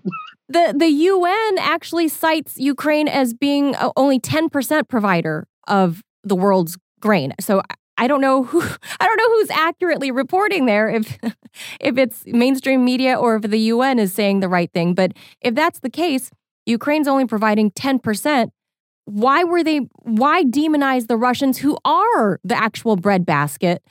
Now they're actually volunteering to give free of charge some of their grain to the neediest countries. They've already done that as well with fertilizers that are actually stuck in EU ports. They've offered to give them free to African countries. And because they're under sanction in EU ports, right, the ships can't move anywhere because of the sanctions on the ships and the ship's insurance. And it's just sitting there completely useless. And that's because the real problem with food prices, with inflation, with the real threat to famine and malnutrition is not Ukraine. The problem is the Western sanctions on Russia. And they get out of it by saying, we're not sanctioning the grain. Well, okay, you're not sanctioning the grain or fertilizer, but you are sanctioning Russia's ability to conduct financial transactions to get it there, and you're sanctioning the ships and the insurance. So that's their clever rhetorical way out of this. But the fact that Russia is the biggest supplier of grain and fertilizer to the world and is being inhibited, it's part of Western propaganda. I did not see one Western article talking about this that actually admitted that Russia is the biggest exporter of wheat to the world. They were just trying to blow up that, Ukraine provides grain to the entire world, when actually they're way back in number 5 on the list. And Russia has had a bumper record crop of grain this year that is just waiting to get to the rest of the world, right? But it's Western sanctions, their economic war on Russia with sanctions that is actually preventing it. And that is why you see African countries having no truck with these sanctions, having nothing to do, not showing up to meetings that the West tries to arrange with Ukraine, because they know who is really inhibiting the grain and the fertilizer and the energy that they need at prices that they can afford. And they know it's not Russia's fault. Mark, I want to switch gears a little bit before we run out of time with you. This past weekend, or just last week, was the big Valdai annual conference. And Valdai, for those that don't know, is the big preeminent Russian think tank. And leaders from around the world are invited, and thought leaders from around the world. President Putin goes annually. What were some of the biggest takeaways that you saw? What were some of the big points that President Putin hit on that we should consider? Okay, so the Valdai was originally billed as kind of a Russia-West international relations economic dialogue forum. But obviously that has fallen out in recent years because there's not much dialogue happening. And oh my God, Manila. I mean, this is one of those speeches by Putin, like the 2007 Munich Security Conference speech, that you really need to go to the presidential website in English and pull up the transcript and read not only his statements but his answers in the the questions and answers portion as well, because this was just a real intellectual tour de force. There's no Western media that can talk like this and bring up political philosophy and scientists like Karl Popper and having academic discussions about the nature of an open society and everything. It's really, really worth reading. One of the things he particularly talked about was the cancellation of Russian culture in the West and the Russophobia that is sponsoring it, and how this never happened during the worst period of the Cold War, and how it really says far more about the West and their own supposed values than it does about anything else. But there was so much to unpack in that. I mean, I seriously need to do some articles and vids just on that speech, but they might run over an hour. Yeah. I've seen some of the clips that were translated from Vladimir Putin, and obviously in the West, some of the media is saying, "Oh, he's dying. He's got leukemia. He's got cancer. I did see that. Right. Like, are you kidding me? His left arm doesn't work, or he's limping." As we're talking about a president who can turn around and not know where he's going. I know, who doesn't know how to exit stage left, right? Like, our president can't do that. Meanwhile, you have Vladimir Putin over there. I have seen the clips. I mean, he seems as lucid as ever. He made some very strong arguments and points, and I mean, I don't know if the U.S. is deliberately just plugging their ears, that we're blindly following what the mainstream media says, which basically is State Department talking points, right? That's all it is. State Department talking points is what the mainstream media says. But if you listen to, if you remove that his name is Vladimir Putin, just listen to this man and what he's saying, and tell me how that's not true. That the part of the problem here is that the U.S. has continued to incite violence around the world, and part of it was in Ukraine, which is a border security, a threat to Russia. The Western media, when you're talking about a president that reads off, repeat the line and insert here off of his teleprompter, right? I mean, but they talk about Putin somehow. I mean, is that wishful thinking, propaganda, or what? I mean, it's absolutely pointless. But I think a lot of that speech was actually developed not just at Russians, but at the rest of the world outside of the West, particularly Africa, South America, and Southeast Asia. And he talked a lot about colonialism and how it is being how neo-colonialism, if you will, he didn't use that word specifically, but that's essentially what he was talking about, is being done in the world today and the necessity of breaking free from this. But I mean, if you were to say which among the world leaders is a modern day philosopher king, then you really need to look no further than this speech. There's certainly so much to, if you hear, he's definitely talking to the global South. And he specifically said, he talked about a multipolar future. What does a multipolar future look like to you, Mark? It's a future, for one, where the U.S. and the West no longer has a complete political, military, economic, and cultural dominance over world affairs. But most importantly, and what I think Putin highlighted there, it is a world order in where countries respect each other's political, cultural, civilizational differences. They don't try to impose their political system and their culture on others. They respect these differences and conduct business, political, economic, on those terms.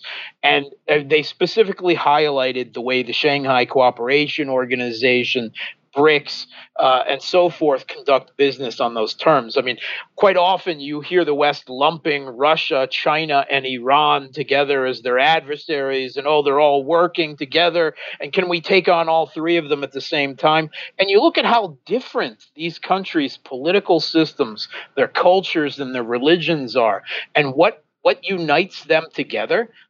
A defensive resistance against an aggressive hegemony that is trying to impose itself militarily, politically, culturally, economically on them. And that's what Putin really punched home here in very elevated terms. And one of the points that he brought up, that the only thing that American mainstream media mentioned just in a blurb on TV that I saw, they actually poked fun of him for talking in a religious sense. He brought up Satan, effectively basically calling the West Sodom and Gomorrah. I'm not paraphrasing here. That's not what he said. But he brought up Satan and the evils and these basically the culture wars out west. And I would say that was directed towards America in particular. Do you have any thoughts on that? I mean, people were making fun of that, but I mean, there's something there. Obviously, I think you're right. I think that part of the speech, in large part, was an appeal to American, maybe some Republican voters in particular. But one of the things that he talked about there, of course, is this imposition of the postmodern identity and gender politics on most of the rest of the world, whether it's Saudi Arabia or China or India or Pakistan or Africa, that simply, it goes so far against their own cultures, their own traditions, that they're not ready for it, or they don't want it. They're not ready for it now, and that's their decision whether they ever will be. At the same time, he said that if that's the way the West wants to go, that's their own business. That they have their right to follow that path, but to try to impose that postmodern liberal identity ideology on the rest of the world is a recipe for disaster. A lot of culture wars, obviously, and he went there. And He did. Hey, Mark, can I ask you a question, just a quick one? What do you make of, and the reason I'm asking, because often when you're on here, you're kind of unpacking things that may seem significant just in headlines. You end up telling us, maybe not so much. But I wanted to ask your thoughts on, or comments on the, the 2 Russian attack helicopters that were shot down in the Kherson region. What is anything significant about this, or is this just the regular kind of an extension of what we've been seeing with the counteroffensive in that area? Is anything significant about it? So I think actually there's a little bit of confusion on that there, but I think there were 2 separate incidences, one with a Russian helicopter shot down and one with a Ukrainian helicopter shot down. And so I don't want to say that there's any broader significance other than that fighting continues, not only there, but all along the front line everywhere. And there is still the potential for a big Ukrainian counteroffensive there, but the clock is ticking on their window of opportunity. And I think that besides Russia calling up its reservists and starting to bring them into the theater, especially those who just got out of the service not too long ago and have a shorter retraining time, but also Russia's attacks crippling the Kiev regime's electrical infrastructure, it's really interrupted their military logistics, which depend on trains and trains that are powered by electricity, which is the whole purpose why they're being targeted. And it has disrupted their offensive plans everywhere because they simply can't get troops, gear, ammunition, artillery shells, fuel, everything where it's needed to support these offensives. And that's why we've seen that these counteroffensives over the last 2 to 3 weeks have just stalled to nothing. And in fact, Russia is making their own now offensives or counteroffensives in several areas, particularly in the Ugledar direction in the Donetsk south. That's something you want to watch. It's not being reported on a lot, but Russia has really made some very significant gains in a very tough, fortified terrain there. And Mark, last thing here before we let you go. Yesterday, President Putin was also in the resort town of Sochi. He was hosting the Armenian and Azerbaijan leaders in the trilateral talks. We know there has been a spark of conflict here and there over the Caucasus region. Is there going to be any peace coming out of those talks over Nagorno-Karabakh? Is one side going to concede to the other and give them the land? Yeah, okay, so it's not set yet, right? The talks that just happened were just talked about as kind of setting the ground for potential agreements. Pashinyan said that the Prime Minister of Armenia, that he wants to sign a peace deal by the end of the year, but I don't know if that's actually going to happen. Putin discussed that some of the big tough issues like border demarcation and limitation, which has never occurred, is still really big sticking points here. There's also kind of rival diplomatic efforts that are being pushed right now. And Putin made reference to one of them as being pushed by the EU with U.S. support. They're making their own attempt to kind of hedge in on, the politics of the South Caucasus here. And Putin referred to that as the Washington plan. And he hinted that their plan is for Armenia to just accept that Nagorno-Karabakh is part of Azerbaijan, and that to talk about what kind of rights, what degree of autonomy Nagorno-Karabakh might have under that. Whereas the Russia-pushed plan involves basically on still kicking that particular beast down the road, focusing more on the things like the border delimitation, and envisions keeping Russian peacekeepers in there and Nagorno-Karabakh's final settlement, something to be discussed down the road when perhaps hopefully relations might be better in several other spheres. Yeah, I would certainly think more than just one talk at Sochi would bring about a peace deal. That has been raging essentially since the time of the ancient Romans. But, hey, you never know. Everybody's got to end somewhere at some point, right? So, but we could be hopeful, but I don't think this is happening. Palestine, Israel, right? Yeah, okay. I know. I'm ever hopeful that people will find peace in these disputed regions, but I'd like to see it in my lifetime. Not holding my breath. I'm just saying I would like to see it. Our friend Mark Sleboda, thank you so much as always for all that insight and some good laughs. You guys can check out Mark's brand new YouTube channel called The Real Politic with Mark Sleboda. You can follow him on Facebook. I'm not sure how many people still actually go on that, Mark. You seeing a lot of hits on Facebook? Yeah. I haven't even been updating Facebook. Now follow me on Twitter or Telegram, please. Okay. Go to Twitter, Mark Sleboda, the #1. Thank you for that, Mark. All right, so we got one more update to get to of breaking news. Uh-oh. So from our headlines with President Trump asking SCOTUS, Okay. and I don't know, I guess he showed me, I said, SCOTUS got a lot on their plate. Mm-hmm. And Trump's over there knocking on the door saying, hey, don't give them my taxes. So what did they say? They replied right now, and they said, okay, we're not going to release them. Yeah. So Trump's taxes being shielded from Congress right now by SCOTUS. And I need to see, because there have been several iterations of people attempting to get, so I don't know at what stage we are with who's requesting. I don't know if Congress is, a committee.